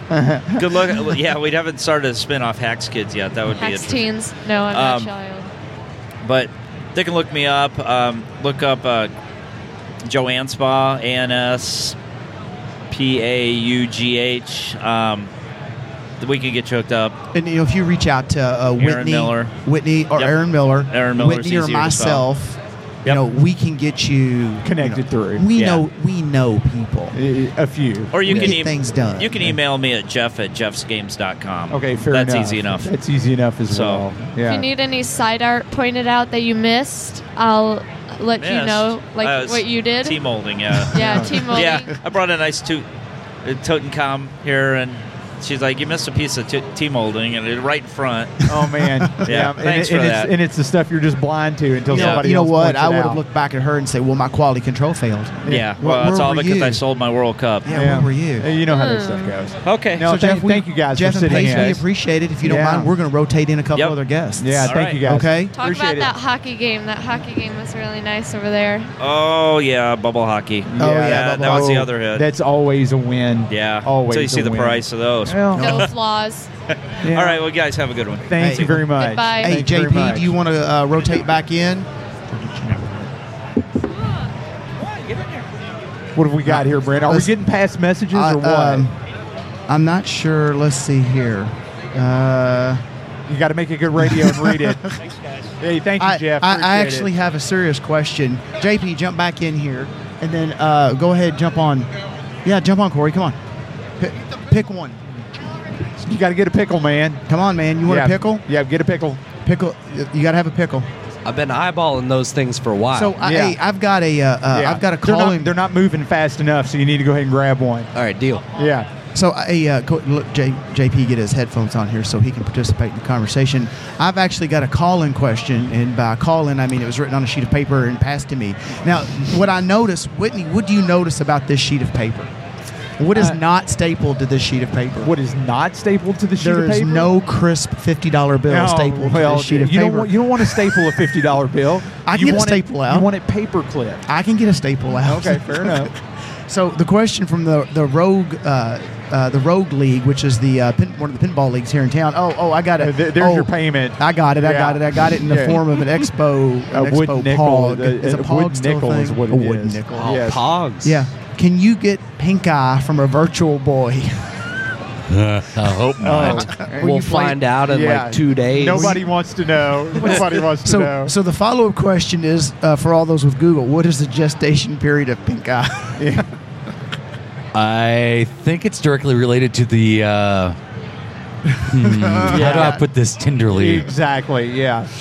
Directly related to the last time that maybe your hygiene habits. Yeah. The last time you did not use the Pac-Man soap. How about that? There you go. Yeah. We'll just There you park go. it there. You did get. Oh yes, you did. You got a gift. I want to make sure. Yeah, I've got a whole jar of pickles right here. Yeah. And okay. That, by the way, a total stranger had their hands in, so You're the one that offered it. I know it's all my fault. Yep. So So it could be worse than pink eye. Yeah. It's very possible. It's very possible. I mean, that's full of what, vinegar? I mean, I can't imagine. You don't think much would live for very long? No, in that? I don't think so. Whatever was on his hands is pickled now. So pickled dead. Every bit of that. So we've got JP back on. And we've got Corey back from Rec Bar. That's if you're feel free to have a pickle Rick. You know, as tempted as I am after hearing that past story, I think I'll just let him float. I would bail. If you go down to the very bottom, I mean, really reach in there. You can probably grab one that's untainted. See what I did there, Taint? We're rolling. Sorry. Rolling. Sorry. So how's the show going, Corey? You all surviving? Yeah. You're all old hat at this by now. It's every year we get a little cleaner, have a little bit more fun. A little cleaner. Yeah, like we're not as like erratic. Oh, okay. We have all a right. little bit more a little smoother. Yeah. Sorry, cleaner. Yeah, there you go. It fit in with everything else we were talking about recently. So cleaner was a better word. There you go. That fit. But no, it's been a fun show. We are spending way more money than we should be. But do you want to go ahead and break some news, or you want to wait till some other? You can hold it. We can talk about it. Okay, go ahead. So when I walked in, And again, this is Corey Sims. You're one of the owners of Rec Bar here in Louisville, or J-Town, right? Yeah, the outskirts of the Louisville. handsome one. By far. Well, thank you. I Oh appreciate my gosh, yeah, you're by far the more handsome of the pair. Definitely, I'm not going to argue. No. Tony's not listening, so we'll just keep rolling. Yeah, keep going. But seeing all those new Sterns getting unboxed, and the recent Guardians of the Galaxy we got, that AC/DC Lucy was really calling to you. Yeah, it was beckoning me. Corey. I kept looking at it and walking by it. She winked at you. She did, I think so. And that was just a flasher, Corey. We'll take it for what it's worth. So we went ahead and pulled the trigger, and we're taking one of those home on Sunday. So AC/DC should be showing up at Rec Bar in the next month or so. Sweet. I might log some personal time with her over the next couple weeks. It's a good game. It's a real good game. It definitely, after playing it, I knew it was the right decision. So. Yeah, good deal. Glad to hear that. But to me, that's like Metallica, and that the music just draws you into that game. The craziest thing is I haven't even really been able to listen to it. It's been so loud in here that it's just been gameplay. You're in for a treat. So you're in for an honest treat. Metallica, the music was what drew me in the first time I played it. So being able to hear it and actually interact with the music that's going on, I'm super stoked to be able to get on there and enjoy it fully. So like Metallica, when I play Metallica, when I can really hear it, it's one of those games that once I get into the music, once I really get it rolling, honestly, it gets to the point where I realize I'm just flailing the ball. I'm not actually trying to play. It's got me drawn into it, for better or for worse. Sure. And to me, that's a I got to play it one more time type game. Yeah. And AC/DC's like that. Yep. There's a little history behind the game in that when the old was it Topcast? Yeah. I want to Topcast. say that there was a Topcast interview with the sound designer for that game, and they actually reworked the cabinet and other aspects of the speaker system with AC/DC, and that carried forward with other games to improve the sound to get us to where we are today with the Metallicas and the Guardians and all that stuff. But it's a phenomenal game. Good choice, young man. Good choice. Thank you. Yeah, it'll earn you guys well, no doubt about it. I think so. Yeah, I think so. I'm super happy with it. So. Awesome. I mean, anytime you get a new unboxed machine, it's never a bad call. No, not one bit. And hopefully we get a lot more of those new unboxed ones coming in the next couple years. So yeah, good deal. So you guys, I mean, is it public? Well, I guess if I ask the question, then it does become public knowledge. Yeah. So talk to us about some of your plans for the pinball space at Rec Bar, because you guys are getting ready to turn it on big. Yeah, we. Pinball was kind of on the back burner when we first opened Rec Bar. It was something that we knew was pricey to get into. The maintenance was going to be a lot, and we didn't know if we'd have all the tools necessary to be able to hold it up to the standard that we'd want for everything. And once we got those, first 8 pins in, and we traded one for a teed off at the expo like 3 years ago, and started to see how people gravitated towards them, it was a no-brainer at that point to really expand. And seeing the evolution of pinball from just a production standpoint, and all the new companies that are getting into the game, and the complexity, and just how far the technology's come, it's something that we attached to, and we really wanted to grow that aspect of it as much as possible. We got real fortunate with the building that we're in, that expansion has been something that we've been able to do. This will essentially be our third expansion since we've opened in 2 years, but we're going to add 2,000 square feet to the building itself, and all the current pins are going to move over, and basically double the amount of pins on the floor that we'll have for play, pushing us to, I think, 64. If our measurements are right. 64? That's where we'll max out within that room. I'm not going to overrule that pins might spill out of that room at some point, but just in one confined space, we should have, within the next 6 months, opening up, it'll be about 52 and expanding out to 64 plus. So it's definitely going to be a spectacle when you walk in. There's going to be a lot of action going on, but we want to be one of the biggest and one of the best, and we want Louisville itself to thrive. Z-Bar has done an outstanding job of keeping retro gaming alive for as long as it has, and we feel the more places that you can get out and experience some of the classic machines, the better. And we want young kids and all generations to come out and have fun and just keep that alive as long as we can. It's strong. So by this time, it's a good word. Strong. By this time next year, it's going to be like Expo number 2 after the doors close. Yeah, here. it'll be Expo after Expo and before Expo. Expo after dark. Yeah. Last year you took us to Rec Bar. Yes, after the Expo. Yep. Last year. It was fantastic. I jammed everyone in my truck. You sure did. It was quite an experience. I have a question. Rec Bar exclusive to Louisville, correct? Yes. I'm from Nashville, Music City, USA. You know what we could really use in Nashville? A Rec Bar, huh? Is Rec Bar. I will not rule out a Rec Bar in Nashville because I personally love Nashville's nightlife scene, and Nashville's vibe in general is very similar to Louisville in a sense, but I think taken up a notch. It's become a super competitive market that I've noticed as far as arcade bars go. That's a good way to call it. So speaking of Nashville, what's your opinion on Nashville spicy chicken?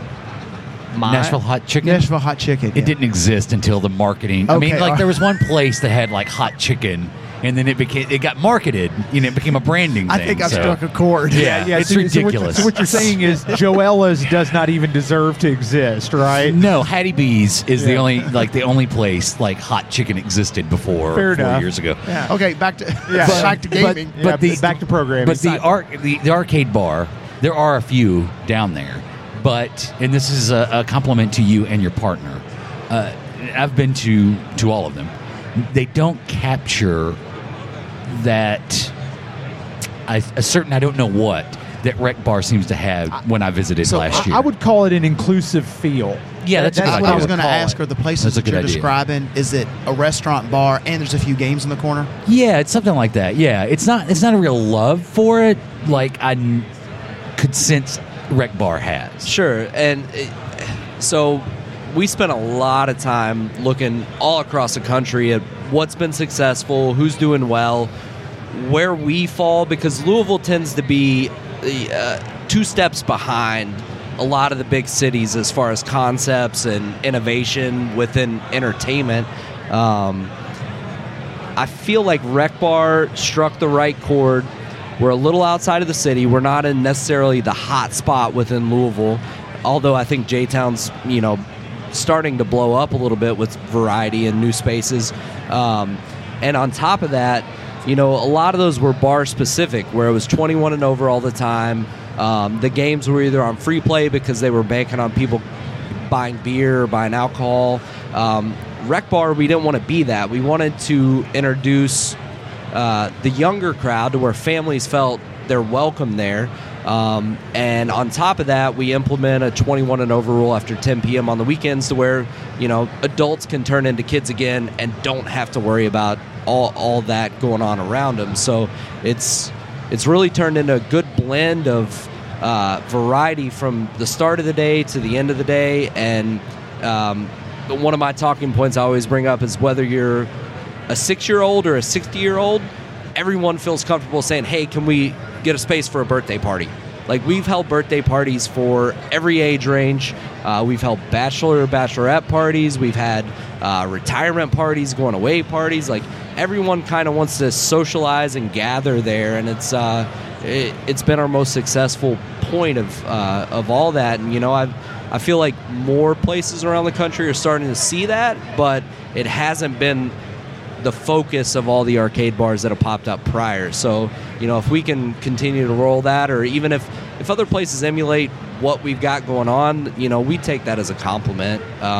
We'd like to expand, and Nashville's definitely on the list, but yeah, I'd love to see it. That'd be very cool. It's all about the right property at the right time. So I could go more than once a year. I'll give you my email address, and if you see some buildings pop up around town, we'll definitely scout it. You got an inside guy if you need to make a few phone calls and have some stuff checked out. Yeah, I love having an inside guy for stuff. So that's. Well, Corey, give everybody the Skinny. What's the address and all that kind of fun stuff? A way to find you all, social media and all that. Yeah, definitely. We're at 10301 Taylorsville Road. Just 2 minutes from the expo if you're out here. If not, really easy to find out in J-Town. Rec Bar 502 is pretty much our social media handle that you can find us at. RecBarLouisville.com. You go there, you'll always see an updated game list. You'll see our menu. You'll see what's going on as far as our craft beer list and bourbon list. One of the things that kind of flies under the radar, if you're a bourbon fan, we have over 150 whiskeys and bourbons available. So just another. I mean, it's Kentucky after all. It is. We stick to our roots. So that's something that maybe you don't like arcade games as much. You can come in and enjoy a nice little Manhattan or Old Fashioned and have a good time. But if anybody ever has any questions, just hit us up on social media. We'd love to chat with you or answer any questions that you got. And I don't know if any of the listeners are here in town, anyone listening tonight, but after the show closes tonight, I bet you'll find a lot of us at Rec Bar. Yeah, I mean, for one, I'm pretty sure I'll be there. I bet you're going to go too, JP, aren't you? Oh, I'll go with anybody to Rec Bar. Is that an invitation? Okay, sure, I'll be there. I'm in. I'm on it. I got it. Bring all your friends. We're open till about 4 a.m., so it's going to be a long night. Okay, sweet. All right, Corey, man, I appreciate it. I'll catch you a little later. Hey, I'm going to thank rotate you out and bring in another guest here. No, stay put, JP. You've got to keep us sane. Wait a minute. No, that's a failure. Well, yeah, you don't want me on that case. No. Yeah. All right. Hey, make yourself comfortable there, Mr. O'Shea. This is my hello, Sean. I say hello, Sean. Hello, Sean. So Sean was my stand-in co-host last night in Whitney's absence. I was like faux Whitney. We greatly appreciate that. Thank you so very much, Sean. Thank you very much for having me. So, and Whitney actually had to just run off. Was this planned? I mean, Whitney I think he had a pickle. He had a bad pickle. Yeah. But Brant, it was a pickle incident. It's me, Whitney Roberts. It's Whitney? That doesn't sound like you, Whitney. Say far. That sounds a lot far. Far. Far. Far. Par. Par. That's Whitney. We found him. I'm trying to think back if I've ever seen Whitney Roberts and Sean O'Shea in the same room at the same time. Because I look around right now and all I see is Sean O'Shea. I don't know. You let Sean back on the show and the show's all ruined. He's been waiting for 2 days to use that line. That's awesome. You made it around the show anymore today, Sean? Not too much. I made it to some of the conferences. The panel, Mike Bossy panel in particular, was pretty cool. So, now, and you all, I think we covered this last night. You all drove in like 15 hours. Which my wife will enjoy telling me was more than 15 hours, but it is 15 hours of driving. So that's 15 hours plus stops, plus we split it across 2 days. So, but yes. So it's not like you're coming down from Cincinnati or Nashville. So you're semi-local. I mean, this is the long haul. Are you all making any other stops, visits? Not on this trip. We have in the past, but this trip was just 4 days of Louisville Arcade Expo. You say that 4 days of Broken Token. That's all I can God, take. what were we thinking? Oh, so you listened to their last episode. I co-hosted their last episode. Technically. 4 days of Broken Token every month in one episode. How many commutes is that? Several. Yes, several. Are you down? Is it all business for you, JP, or are you going to do anything else while you're here? Who knows? I was thinking about checking out Kentucky Downs on the way home. Is that the casino? That's not really a casino. It's like know. A horse track. I was going to say that. I think that's a horse track. It's right on the border. But they run ads in our market that they're a casino now. So I was going to check that out. Do they do the goat races there? Do what? Do they do the goat races there? Oh, they may do goat races. Hashtag goat light. Oh yeah, you're gonna have to listen to Friday's show to get that. JP's just I haven't heard it. I'm not caught up. JP's like, I'm not current. I'm not current. I'm not. I don't get it. Hey, That's welcome what happens back. when you bring Steve Bowden on the show. So as it turns out, Whitney Roberts and Sean O'Shea are actually two different people because this is the first time in a long time I've seen them both in the same place. Dun, so. dun, dun. Exactly. We are two different people, and just through the magic of turning a microphone off, I had to go use the bathroom. Sorry about that. That's but TMI. I'm back and I'm doing So I was good. right. Yeah. Bad pickle. Yes. Bad pickle. Don't worry, they can edit that out of the show. Have you offered Sean a pickle yet? Oh, Sean, would you like a pickle? No, thank you. You could be a but better I host. appreciate That was the a very offer. wise decision you made, Sean. Yeah, I would not. Doesn't the brine like decontaminate the other people that have touched the pickles? Yeah, you know what? I would not bet on that. No. Yeah, I wouldn't base your decision on As that. soon as you handed that off, I thought JP doesn't want to take those pickles home. Yeah. Well, yeah. It's a funny story. I was talking to my sister-in-law on the phone, Brooklyn, who we talk about on the podcast roll sometimes. I was talking to her on the phone. I was like, yeah, they got Broken Token guys. They gave me a big jar of pickles. And she goes, oh, you bring them home? I was like, well, and then I opened them up and let a stranger put his hands in there. Yeah. And, yeah, that probably ruined the whole jar.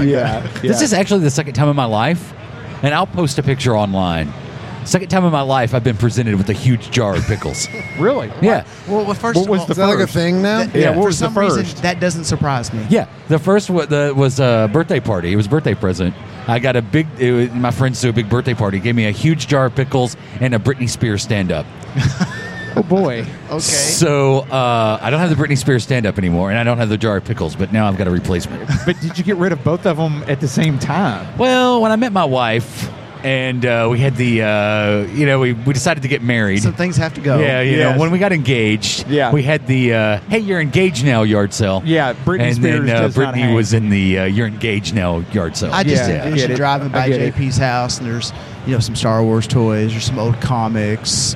Maybe some Stompers and some Hot some Wheels. Stompers. You don't remember Stompers? Oh, I love and a Stompers. Britney I had Spears so many stand-up. Stompers, man. I love those. Yeah. Oh yeah. I love Stompers. And the Britney Spears. It was Oops, I Did It Again era Britney Spears. Yeah. Oh, okay. The Yeah. schoolgirl. But not guys- schoolgirl. You guys Hot keep pants. on talking. I'm going to get on eBay and buy Stompers. So Yeah, there you go. I'm not up. All right, educate the. I'm not up on the eras of Britney Spears. I'm sorry. Sorry. I didn't know there was.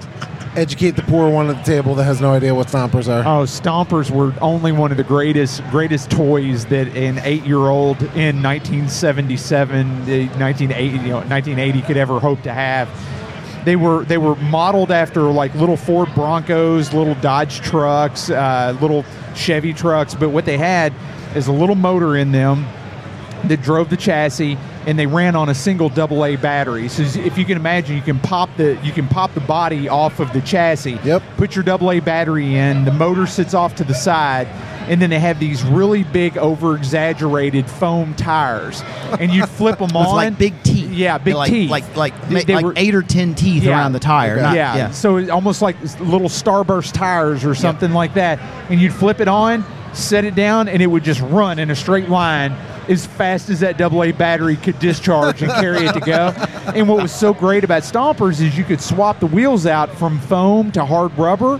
And people, they were like the original mod machine. I was going to say, people were making custom kits for them. Making custom kits, you'd wire up 3 batteries, burn the motors out, smoke them and everything like that.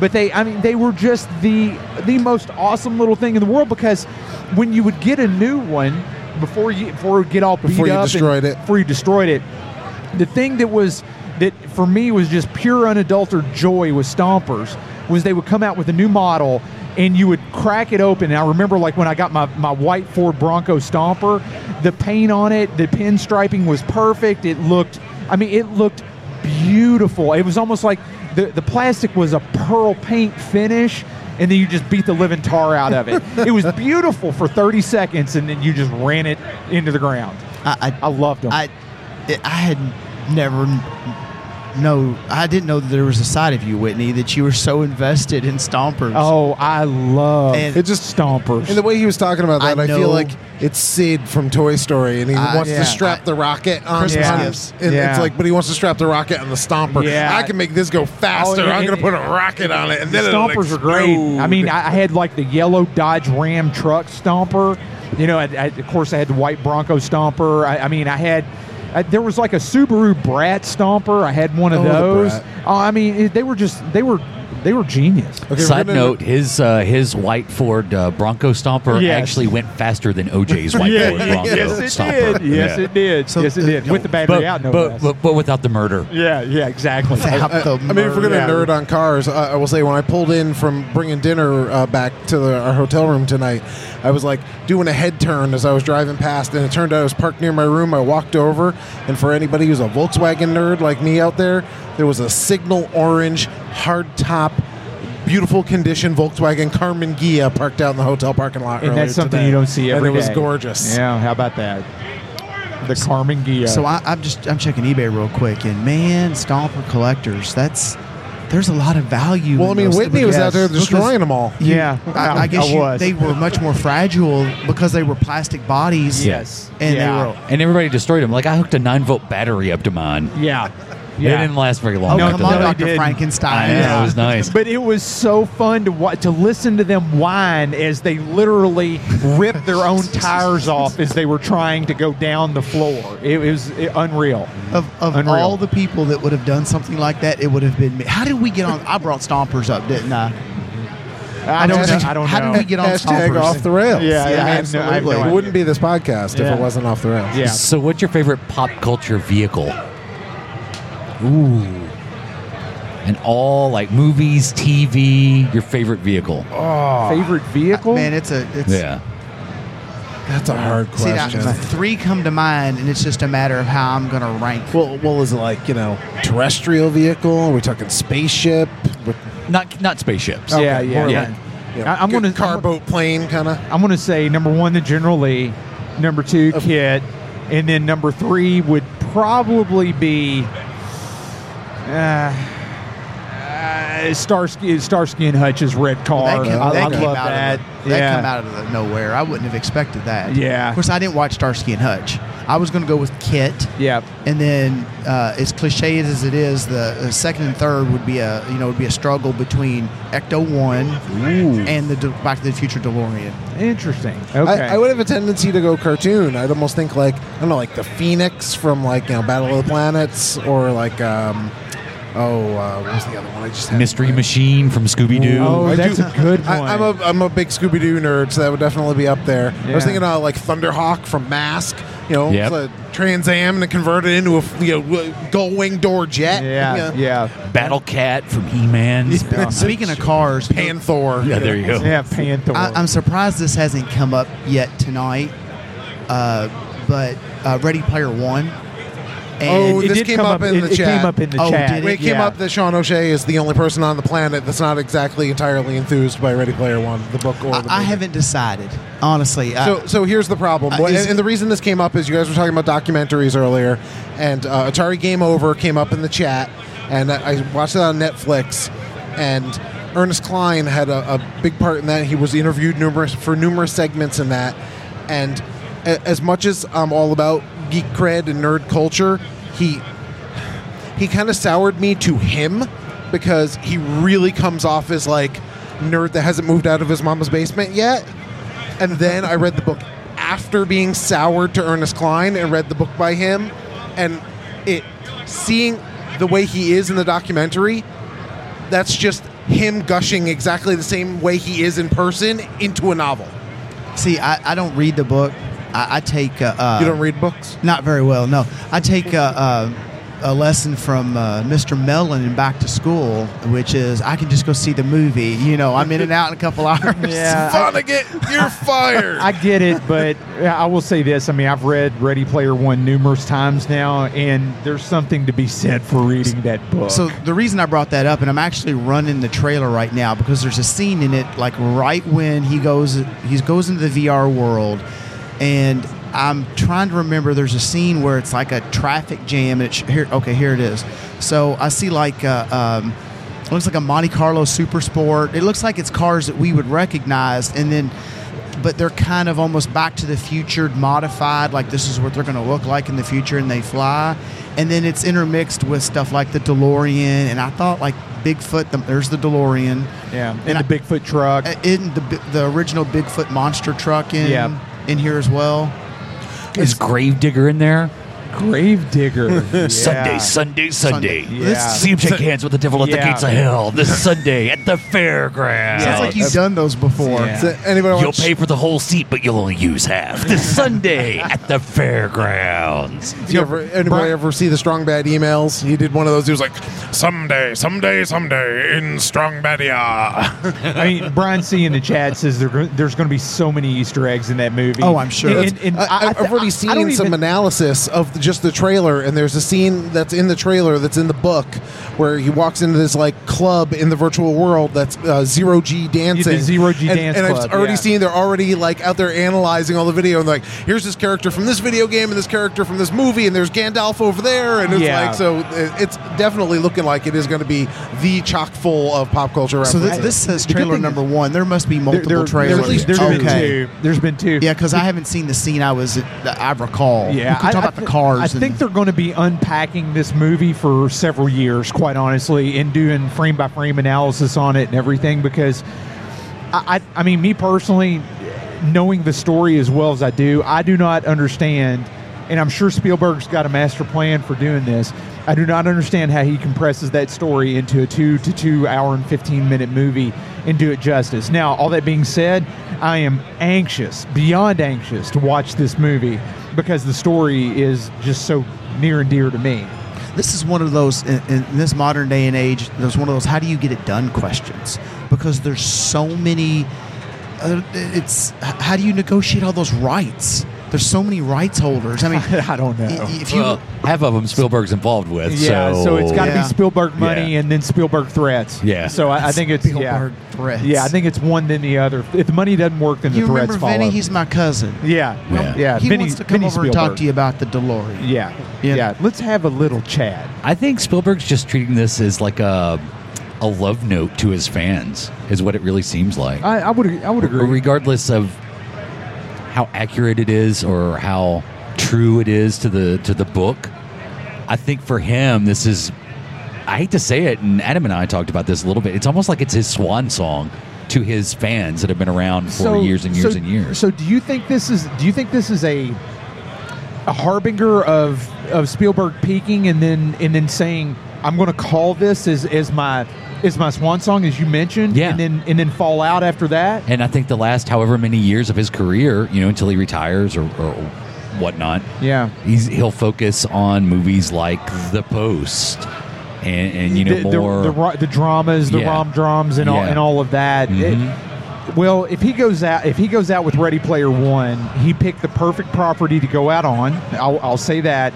Execution is going to be what he's judged by. And I stand by what I said. I think the movie will be picked apart for years to come. He's going to go ultimate nerd cred and then mic drop and walk off. And then walk off, And then he'll do literally Sweet Home Alabama after that, something like that. I don't know. It's interesting. I mean, he is, him and Lucas and a group of directors and filmmakers. They're responsible for basically the culture that we have now. Without Jaws and Star Wars establishing the blockbuster summer event films. Yeah. Let's think John Williams there too. Yeah, exactly. Isn't there some story about like those the directors that are kind of contemporary with Lucas and Spielberg, where they all kind of would get together and just chill and hang out? Yeah. And then some of the ideas and themes that we attribute to one director actually was one of the others going, hey, you should, like, it seems to me in the back of my mind there's something with Jaws like that. Yeah. Or Star Wars.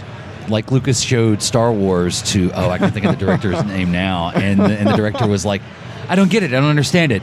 You're popping me in the middle of the story. You need something to explain it at the beginning. You need like a prelude, and that's where the scroll at the beginning came from. The now famous scroll. Yeah. And it's interesting to me, and I know that the bait flaming is going to just roast me alive. Okay, but. Broken Token, the flamethrower. Yeah, there's Whitney's hot take, dude. Pew, pew, pew. Yeah, hot take. Exactly. But get rid of the pickles because they'll stink. Yeah. If you think about it, though, Lucas peaked and then fell. And where has he been since then? And I would almost rather see Spielberg go out on top and with what he calls as this is my piece de resistance. I'm done. dropped the mic and goes home, rather than Lucas, who tried to force himself back into relevance, and he just fell so flat. And quite honestly, what has Lucas got in him to pull off anything? Well, it's not like George has directed the best of any of the Star Wars movies anye. No offense to A New Hope. No, you're absolutely right. I think you analyzed this once on Podcast Roll, didn't you? How the story arc and how you ended up with Ewoks. Yes, exactly. I mean, versus the story that you had in Empire. I mean, there's something to be said for quitting while you're ahead. Yeah. Okay. And Lucas should have quit a long time ago. Well, before Jar Jar Binks. Dude. Well, I think Lucas is so imaginative and so brilliant in thinking of ideas that can take you on an adventure, but he needs a governor. He needs a regulator. In Star Wars, it was the budget. It was a natural regulator to making Star Wars. He's analogous to an entrepreneur. Right. He's got the ideas, he's got the vision, he's got in his mind, he's got the execution. Right. But whoa, what came out on the other side? Yeah. Throw it in the pickle jar, dude. Yeah. Seriously. Yeah. Yeah, I mean, it needs more brine. Get a taste of this sweet brine. Yeah, get a taste of this sweet brine. Look, his vision, his genius would have come out if he had a little bit more time, not left some stuff on the cutting room floor, and we could have all realized that Jar Jar was a Sith Lord. I mean, let's just be honest. That's where he was going. Jar Jar Pickled was Jar Jar. He was the invisible hand. Pickled Jar Jar. Binks. You know what? The bad thing about Pickled Jar Jar is nobody could tell the difference between Pickled Jar Jar and real Jar Jar. True. Yeah. They talk exactly the same. More of Jar Jar. Sure. This is true. So no, I think Lucas's strength is obviously vision and creation. Yes. But he needs a partner that can relegate hone that a little bit. Well, and that's why Empire is so good. Yeah. He didn't direct it. Yeah, I'd say he needs somebody to tell him no. He needs somebody to say, this is not good. This is not a good idea. Oh, my bad. No one can see that Whitney is getting so excited that he's banging on the table. I'm banging on the table. He's going to take his shoe off and start banging it on the table. I do. I called this podcast to order. Yes. Eat your podcast roll. I snuck that, I snuck that in there, man. Yeah, thank you. No worries, man. But it's one of those things that you do. Yes, these properties mean a lot to me, and I know they mean a lot to our listeners, and you take it very seriously because it was so formative to us as a child, and it shaped us. And I take it serious, and it bums me when I see Lucas do what he did, because it's like it's the boneheadedest thing in the world. Why? Well, and even outside of Star Wars, I mean, to go like a different direction, you know, Lucas made that film about the Tuskegee Airmen. Mm-hmm. And I think that was excellent. It was an excellent movie. Jeff in the house. It could have been better if he had had a collaborator with him that could have instilled the historical reverence. Yeah, the historical reverence. Yes. That film really needed. And it needed because those gentlemen brought it. Yep. And they did it. Yep. And they actually made, from what I understand of the story, they helped to make the armed forces better because they were there. Yeah. And I don't think that came through in that film. No, it didn't. Not like that. No. They were more so presented as a tactical execution arm that was kind of set off to the side, and they were fighting for their own relevance, and they didn't get the historical billing that they actually deserved. Yeah, especially, you know, to tell that story at that time in our history needed more focus. And I think Lucas coming in with the vision to do that, but collaborating with someone else, he could have an Academy Award for that movie, I believe. Yeah. And it has nothing to do with Star Wars, nothing to do with space, nothing to do with Ewoks. Nothing to do with Howard the Duck. Or Howard the Duck. Yeah. Howard. He's like the ultimate Easter egg anymore in the Marvel movies. Yeah. Whenever the Collector shows up, there's Howard. There's Howard. One thing Chat just mentioned this. Brian C. Supersonic Brew. He says, real quick on Star Wars, let's just call out Rick McCallum. He said he is the yes man that really hurt the prequels. So true. Yeah. True, but you're dealing with, you know, it was his money. It was his money and his yes or no that made that either effective or not. Yeah, exactly. So do you want to get me started on the off-air conversation last night where as much as I'm not crazy about the prequels, at least they were a news story, unlike the current generation of Star Wars movies we have right you now? did bring up. We were talking about that. Yeah, we were talking about that, and I would 100% agree with you about A New Hope. I 65% agree with you on The Force Awakens, and I understand why you take the stance. But I think there's enough in The Force Awakens that does set it up to go forward. But after you talk through that, it's like, yeah, I totally get where you're coming from. I think the trouble I've got is I'm coming from, I really did enjoy Rogue One a lot, as much as it is just sort of inserting a story into our existing storyline. But they introduced a new set of characters, and I'm also coming from, I've watched every episode of Star Wars The Clone Wars and every episode of Star Wars Rebels. Yeah. And there's a lot to like there. There's definitely misses there too, but when you get into half-hour storylines that they can tell over the course of a season, you're going to have hits. You're going to have that. But Rogue One, at least in my mind, Rogue One did something that a fair good amount of the Star Wars films have not been able to do, which is, quite honestly, explain something from start to finish. And they picked up all the pieces, and you walked away from Rogue One going, "Oh, I get that now. I see." Yeah. And it was effective storytelling, and I'll call it brilliant. I loved it. I had to step away from Mike for a minute. Now that I'm back, let me tell you all what happened in Black Panther. So I'm going to reach across and hit that button. Never excuse my reach, as they would say. The interesting thing about Star Wars, though, when you think about it, we get also we're so involved with it, and continuity is so important. And the extended universe was out, but now they're slowly bringing back stuff in from the extended universe. When the original Star Wars was made, it was nothing more than a throwback to the serials of the golden age of movies, where the adventure was the important thing, not necessarily the story, not the character development, and certainly not continuity. Yeah, and so it's so continuity. You mean that's a thing? Yeah, it's so interesting that this whole novel obsessive universe was really, I don't want to call it a lark that George Lucas made, because obviously he had some heart in it, but yeah, he was just trying to make an adventure and put it out there, and now it's just kind of snowballed into this religion for some people. What he didn't count on is that we cared. Yeah, exactly. I think that's what it was. In my opinion, it was so much different than anything that you had out there. If you look at contemporary films and just how they're shot, how they're acted, where they're staged, what the story is, and then folks walk into this theater and the first thing they're greeted with is that the Corvette as it comes in, Princess Leia's ship as it comes in from above screen, and and then all of a sudden this mammoth ship that just keeps coming and coming, and it's just that was totally different than anything that you had seen, let alone the rest of the story. That starts the draw. Fun fact about that scene, they did an IMAX film, and not the full screen, big curved screen IMAX, not the IMAX Class B. We want to make more money on IMAX, named IMAX. Mm-hmm. They did a IMAX movie called Special Effects. They had access to the Lucas prop warehouse, where they had the Star Destroyer and the Corvette, and they refilmed that scene in full IMAX. It was amazing. Now, was that really is amazing? Really? Now, was that maybe about 15 years ago that was out? 1998. 97, 98. I was living. Yeah. It was the 1 year I spent living in Memphis. The 1 year I spent out of the North. And then it was kind of a pseudo documentary where they talked about. Because I remember seeing that. Actually, I've never seen bunch of that. us. Put it together. I remember this now. A bunch of us at work, I kind of said, "Hey, I'm going to go see this." And a bunch of us went one day. It was goosebump inducing. It was really cool. Yeah, especially then when we didn't have our concept of IMAX was so foreign to see something that large.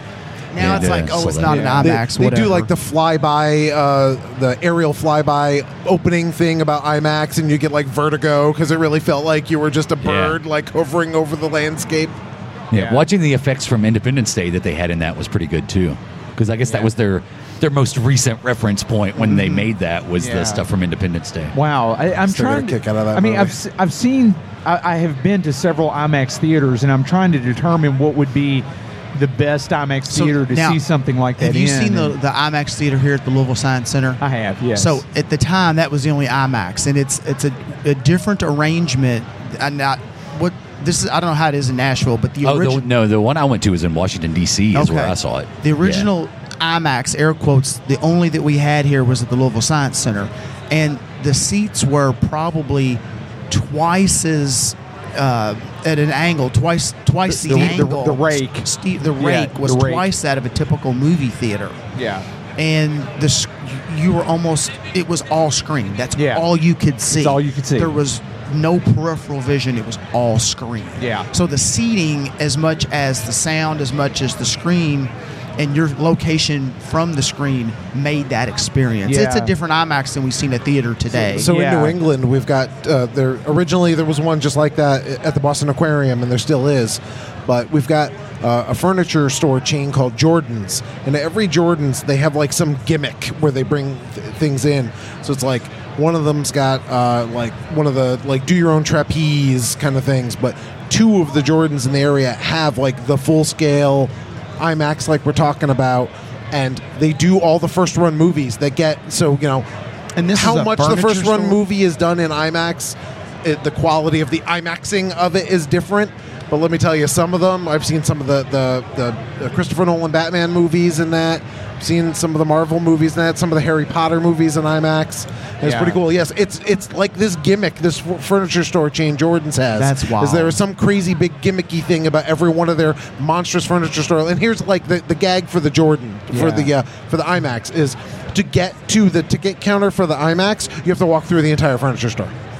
I see. I'd say the IMAX theater that has made the biggest impression on me is the one in Chicago at the Navy Pier.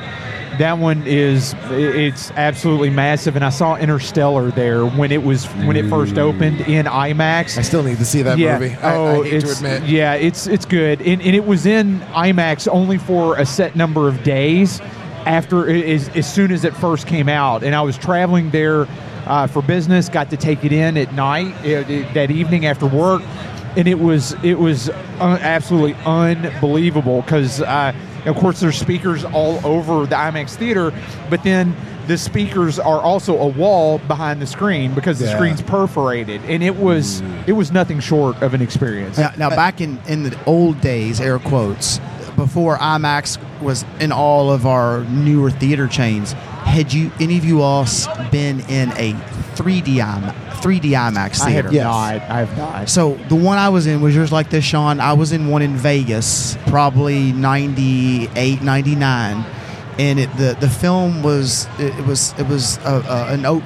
ocean water themed. Okay, I think I've seen commercials for that one. I think I saw one that was dinosaurs. It had Sting music all through it, right? I don't remember. Sting. I'm not as musically inclined as you are. Yeah, but I remember that one. If you think it did, I lay money that you're right. Yeah. And they were active glasses. And they were more like goggles, and by that I mean they were more like strapping that Karmann gear. I think they have like power, and it's like they darken when they start the movie. Yes. And the theater that I was in, they had that really steep rake to the seats. Yep. And there was a bar that dropped down like you were in a roller coaster. And I thought, is this for like vertigo where people are going to start? Why am I being held in my seat to see this? And like there were scenes where it was like you were at water level. And half the screen was air and the lower half was water, and you could see the ripple. I mean, it was really neat. But I couldn't figure out. So it sounds like you've been in one of those, Sean? So I want to say it was some kind of dinosaur-themed movie, and it was at the there's a big IMAX like that with the 3D at the Palisade Center, which is a big mall in Nyack, New York. No, so there was no kind of like, Oh, yeah, that's what this was. I was fine until I was like, what are these bars? How am I going to see the... And it comes down over me. I'm like, okay, this is freaky. Just to throw back the conversation for a second, I got a text from my wife with a very interesting point, throwing back to our discussion to George Lucas and needing a partner. She texted me and says, George Lucas needed a Ron Howard. I think that's valid because Ron Howard definitely has the ability to tell a story creatively, and it actually makes sense. So, all right. I'm sorry to say that, but he's good. JP, did you have something on IMAX before I go off on Ron Howard? No. Hard. Ron Howard. Hard. Well, we'll see what he can do with... Ron Howard took a tour through the state of Kentucky, and he stopped in Louisville. I'm curious on your take on Ron Howard. Well, I'm just going to throw Ron Howard and Solo, because he's the one that was supposed to pick up the mantle and run with Solo. Well, right? he did. Yeah. Right. I mean, go down as the director of that when it comes out. The way he'll go, it sounds like the movie's destined to fail. Well, I mean, Joss Whedon. Well, Joss Whedon didn't go down as the director of Justice League. It's still technically Zack Snyder, though that was a Frankenstein movie. So how true Solo is I was watching. You guys ever seen any of the? There's the YouTube channel Honest Trailers. Yep. Yeah. And they did one on Avengers: Age of Ultron, which is like I was waiting to hear them rip it apart because it's not particularly a great movie. And he said in that, and I'm looking across the table from me to the man that I think is going to have the good answer for me, is that basically broke Joss Whedon. That it was like he was so bound in by like, well, you can't break Infinity War, and you can't break the next 3 movies we're going to make, and you can't break this continuity, and you can't tell that story. And he just like threw his hands up after that and was like, I'm done with movies. I think a few other things broke Joss Whedon. I think Joss Whedon broke Joss Whedon. Well, and he left basically the internet for a good year after Age of Ultron came out. Wow. And it did kind of break it. But I think it was, I listened to an interview with him as he was making Age of Ultron, and it was in between Avengers and Age of Ultron. And he just sounded tired. He was just exhausted. So yeah, I do think that movie broke him. I really do. Interesting. So Interesting. I know JP's take on this, so I won't steal his thunder. But Whitney, what's your thoughts on Solo? I mean, knowing nothing about it, other than it's about Han Solo and his backstory. The thing that bothers me about it is the already critical response that it has gotten, and it's not confidence inspiring at all just yet. And so I'm at a point where I don't want to say I've already formed an opinion about it, but I am excited to see it because I crave the story, and I want to know the story and how it's told. But it just hasn't fared well, and it's not even out yet from the public eye perspective. So I'm just going on what I've heard and what I've seen. Sean, what's your take? I watched the one trailer. Was it during the Super Bowl that they showed that? And I'm interested in what they're doing. But the one that I'm kind of disappointed I haven't heard anything about in a while, I'm kind of assuming that even though it seemed like it was greenlit for a while, it's been shelved, is I was looking forward to they were talking about a Boba Fett movie. Yes. And I'm looking forward to that more than a young Han movie. Yeah. And the thing is, who cares? I think if they take Boba Fett and tie it into the Clone Wars, then it would be interesting. All right, you ready for me to break the internet right now? Boba Fett's first appearance, the Star Wars Holiday Special. Oh yeah. Mm-hmm. It was the best part of it. Yeah, exactly. It totally was the best part of it. The only good part of it. Didn't like B. Arthur? Wasn't B. Arthur in it? Yeah, B. Arthur is in it. I mean, Lumpy. And Lumpy. I'm just afraid that little Wookiees. Yeah, I'm just afraid that Solo is going to tell a story that we may or may not care about in retrospect, and it may actually do the character more harm than it does him good. Yep. And I think that there's something to be said for leaving well enough alone, because Solo, when he was introduced in Episode 4, he had a swagger. He had a certain amount of just reverence and awesomeness to the character that he brought to the overall story, and I don't know if seeing him younger is going to enhance that or not. In fact, I think it might actually just detract from it, and maybe that's why it's received some of the critical response that it's already gotten. I don't know. It's like, if you want a more serious kind of answer out of me, it's a discussion I've actually recently had with my wife, that we get this a little bit with like Rebels, and to a certain extent with Clone Wars, and I mean even with the prequels and Rogue One. It's like the Star Wars galaxy, I guess it's a galaxy technically, we say the Star Wars universe, but it says all these planets, all these races, it feels like there's so many stories to tell in that we seem to like yes, we love the characters that we've been given as nerddom. Yeah. But it's like, when you look at and some of it's because of the movie format, and so I kind of look forward to like a live action Star Wars TV series maybe where we can explore that. Where you look at like Next Gen versus DS9 versus Voyager. There's links, there's character cameos, there's characters in common, but each one's kind of its own corner of that universe. and there's so many stories to be told in Star Wars, and like they want to like I don't know cash in on it's Han Solo, so everybody wants to hear more about Han Solo, and it's like let's plumb that universe, man. You've got so much there. Give someone an opportunity to tell some new characters and new stories. That's why I was irritated with the ending of Rogue One, because I thought I'm getting to know these characters and like these characters, and they have some kind of dark dynamics. Sorry. And they all died. Yeah, they're all gone. Spoiler alert. They even the robot's dead. Yeah, but he's a droid. Not that you'd know the difference. No.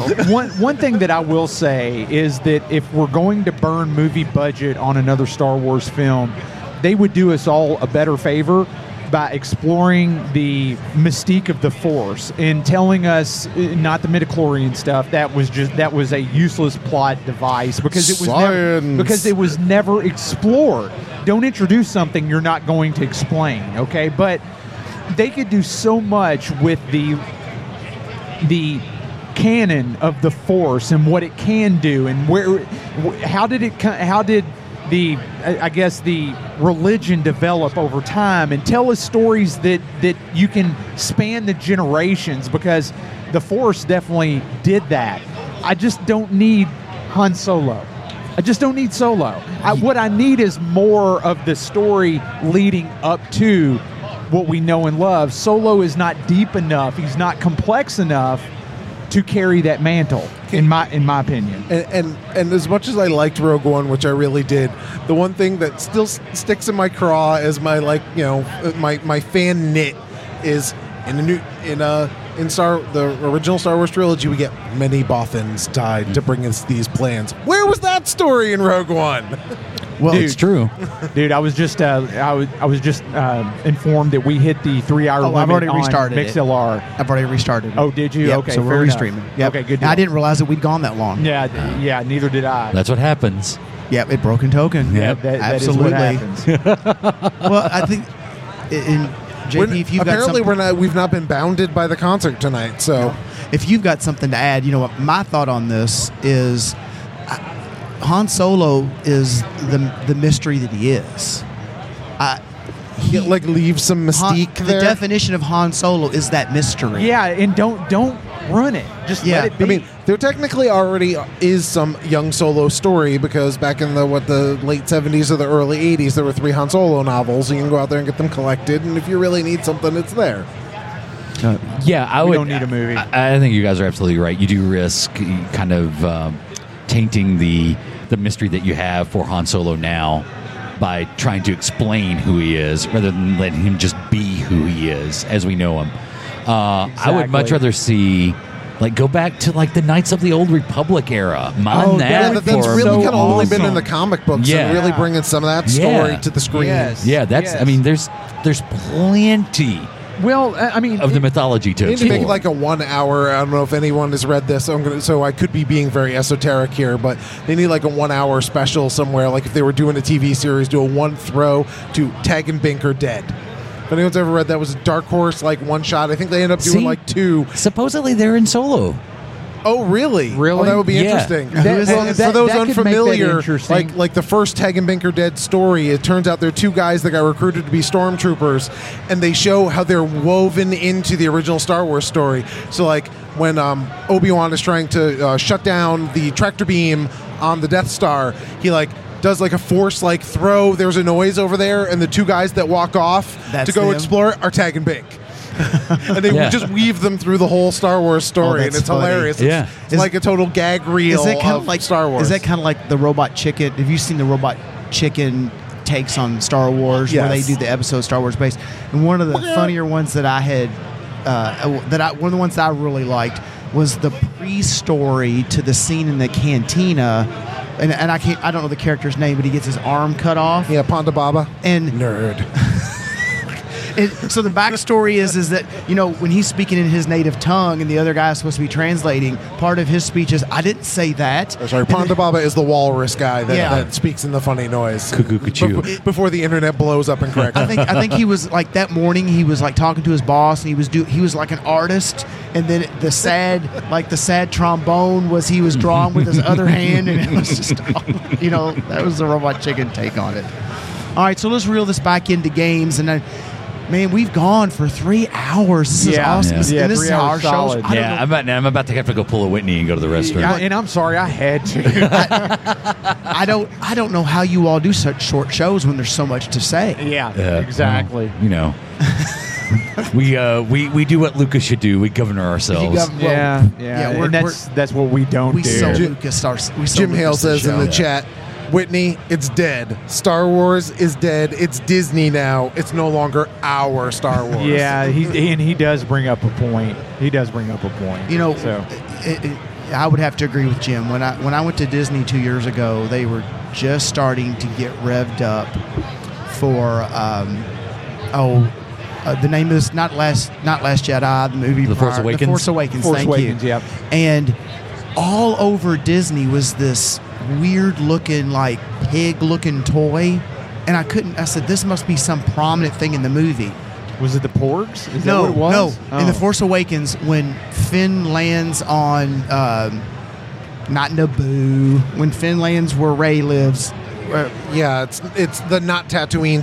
Yeah, exactly. When he lands there, and then he wanders across the desert, and then he gets into the little encampment, the city, and he's looking for water, and he runs over and sticks his head in that fountain, and there's that big elephant kind of thing. Yeah, they had that toy scattered. I mean, all over. Tinkerbell flew over the castle, and she was dropping them. They were everywhere, and I couldn't figure that out. And it was just marketing, merchandising. However, if you can go to Disney Hollywood Studios and experience the March of the First Order, it is pretty awesome. They started that not too long after I left. Yeah, the March of the First Order is pretty cool. Is it pretty cool? There is some cool Star Wars stuff in that Disney park now. I'm thinking we'll probably go back when the Star Wars area opens up. Yeah. And check it out. Yeah. But anyway. Yeah. So, guys, this has been a great show. It's been a fun show. Thank you guys for sitting in. Thank you. Thank you. We could sit and talk pop culture literally for hours, and it's fun. Yeah. Yes. And Whitney, we do just that on Podcasserole. Hey, you know what I just did there? You know what I just did? You did a plug. Yes, sir. We love you guys. Thank you, Sean, for sitting in last night. We greatly appreciate it. Thank you very much. I couldn't have had a better co-host. And Sean, thank you. JP was in town. Yeah. You still wouldn't have had it. No, Sean. Thank you very much. Thank you very much, Sean. Seriously, I know Brent says it. I say it as well. I appreciate it because that allowed me to do what I needed to do last night. So appreciate it, man. You're one of the good ones. You're one of the good ones. It was way cool. Thank you, JP, for being a part of the show. We greatly appreciate it. It's always nice to see you, man. Well, let's do this again in November. Let's do it. On my home turf. Oh, yeah. Yeah. We're going to have to go invade Nashville. Hey, man. Get some spicy chicken. It will be fun. Whitney's taught me that you can't say eat your Podcasserole without doing it with clenched teeth. Oh, I know. You have to. You have to talk to Adam about that. I don't know why he's so angry. So, gentlemen, I say we wrap it up. We go play a few games. It's that time. And then maybe a little later we'll head over to Rec Bar. All right? Sounds good. Thanks, everybody. So close the show out, JP. Say it. Eat your Podcasserole. Keep your quarters clean and game on. Thanks, everybody. Thank you. Woohoo!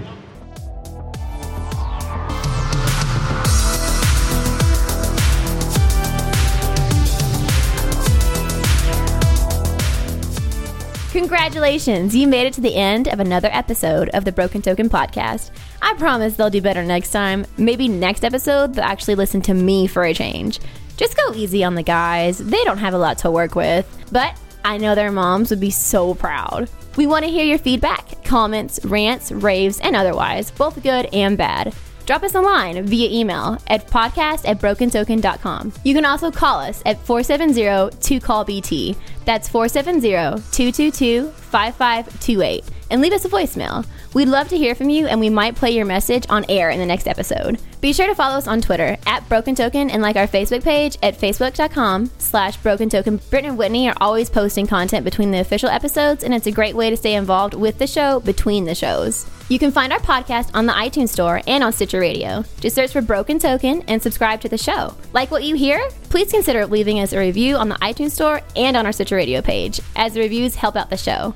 please visit our website at brokentoken.com for articles, reviews, restoration logs, direct show downloads, and expanded show notes for this and every episode. Once again, thanks for listening. The Broken Token Podcast would like to thank the only person on staff who has actual vocal talent, Miss Christy Letzi. And that's me. Music for the Broken Token Podcast is graciously provided by Mr. Scott Denisi. For more information about his music and the projects that he works on, visit his website at www.scottdenisi.com. Go Team Fiero.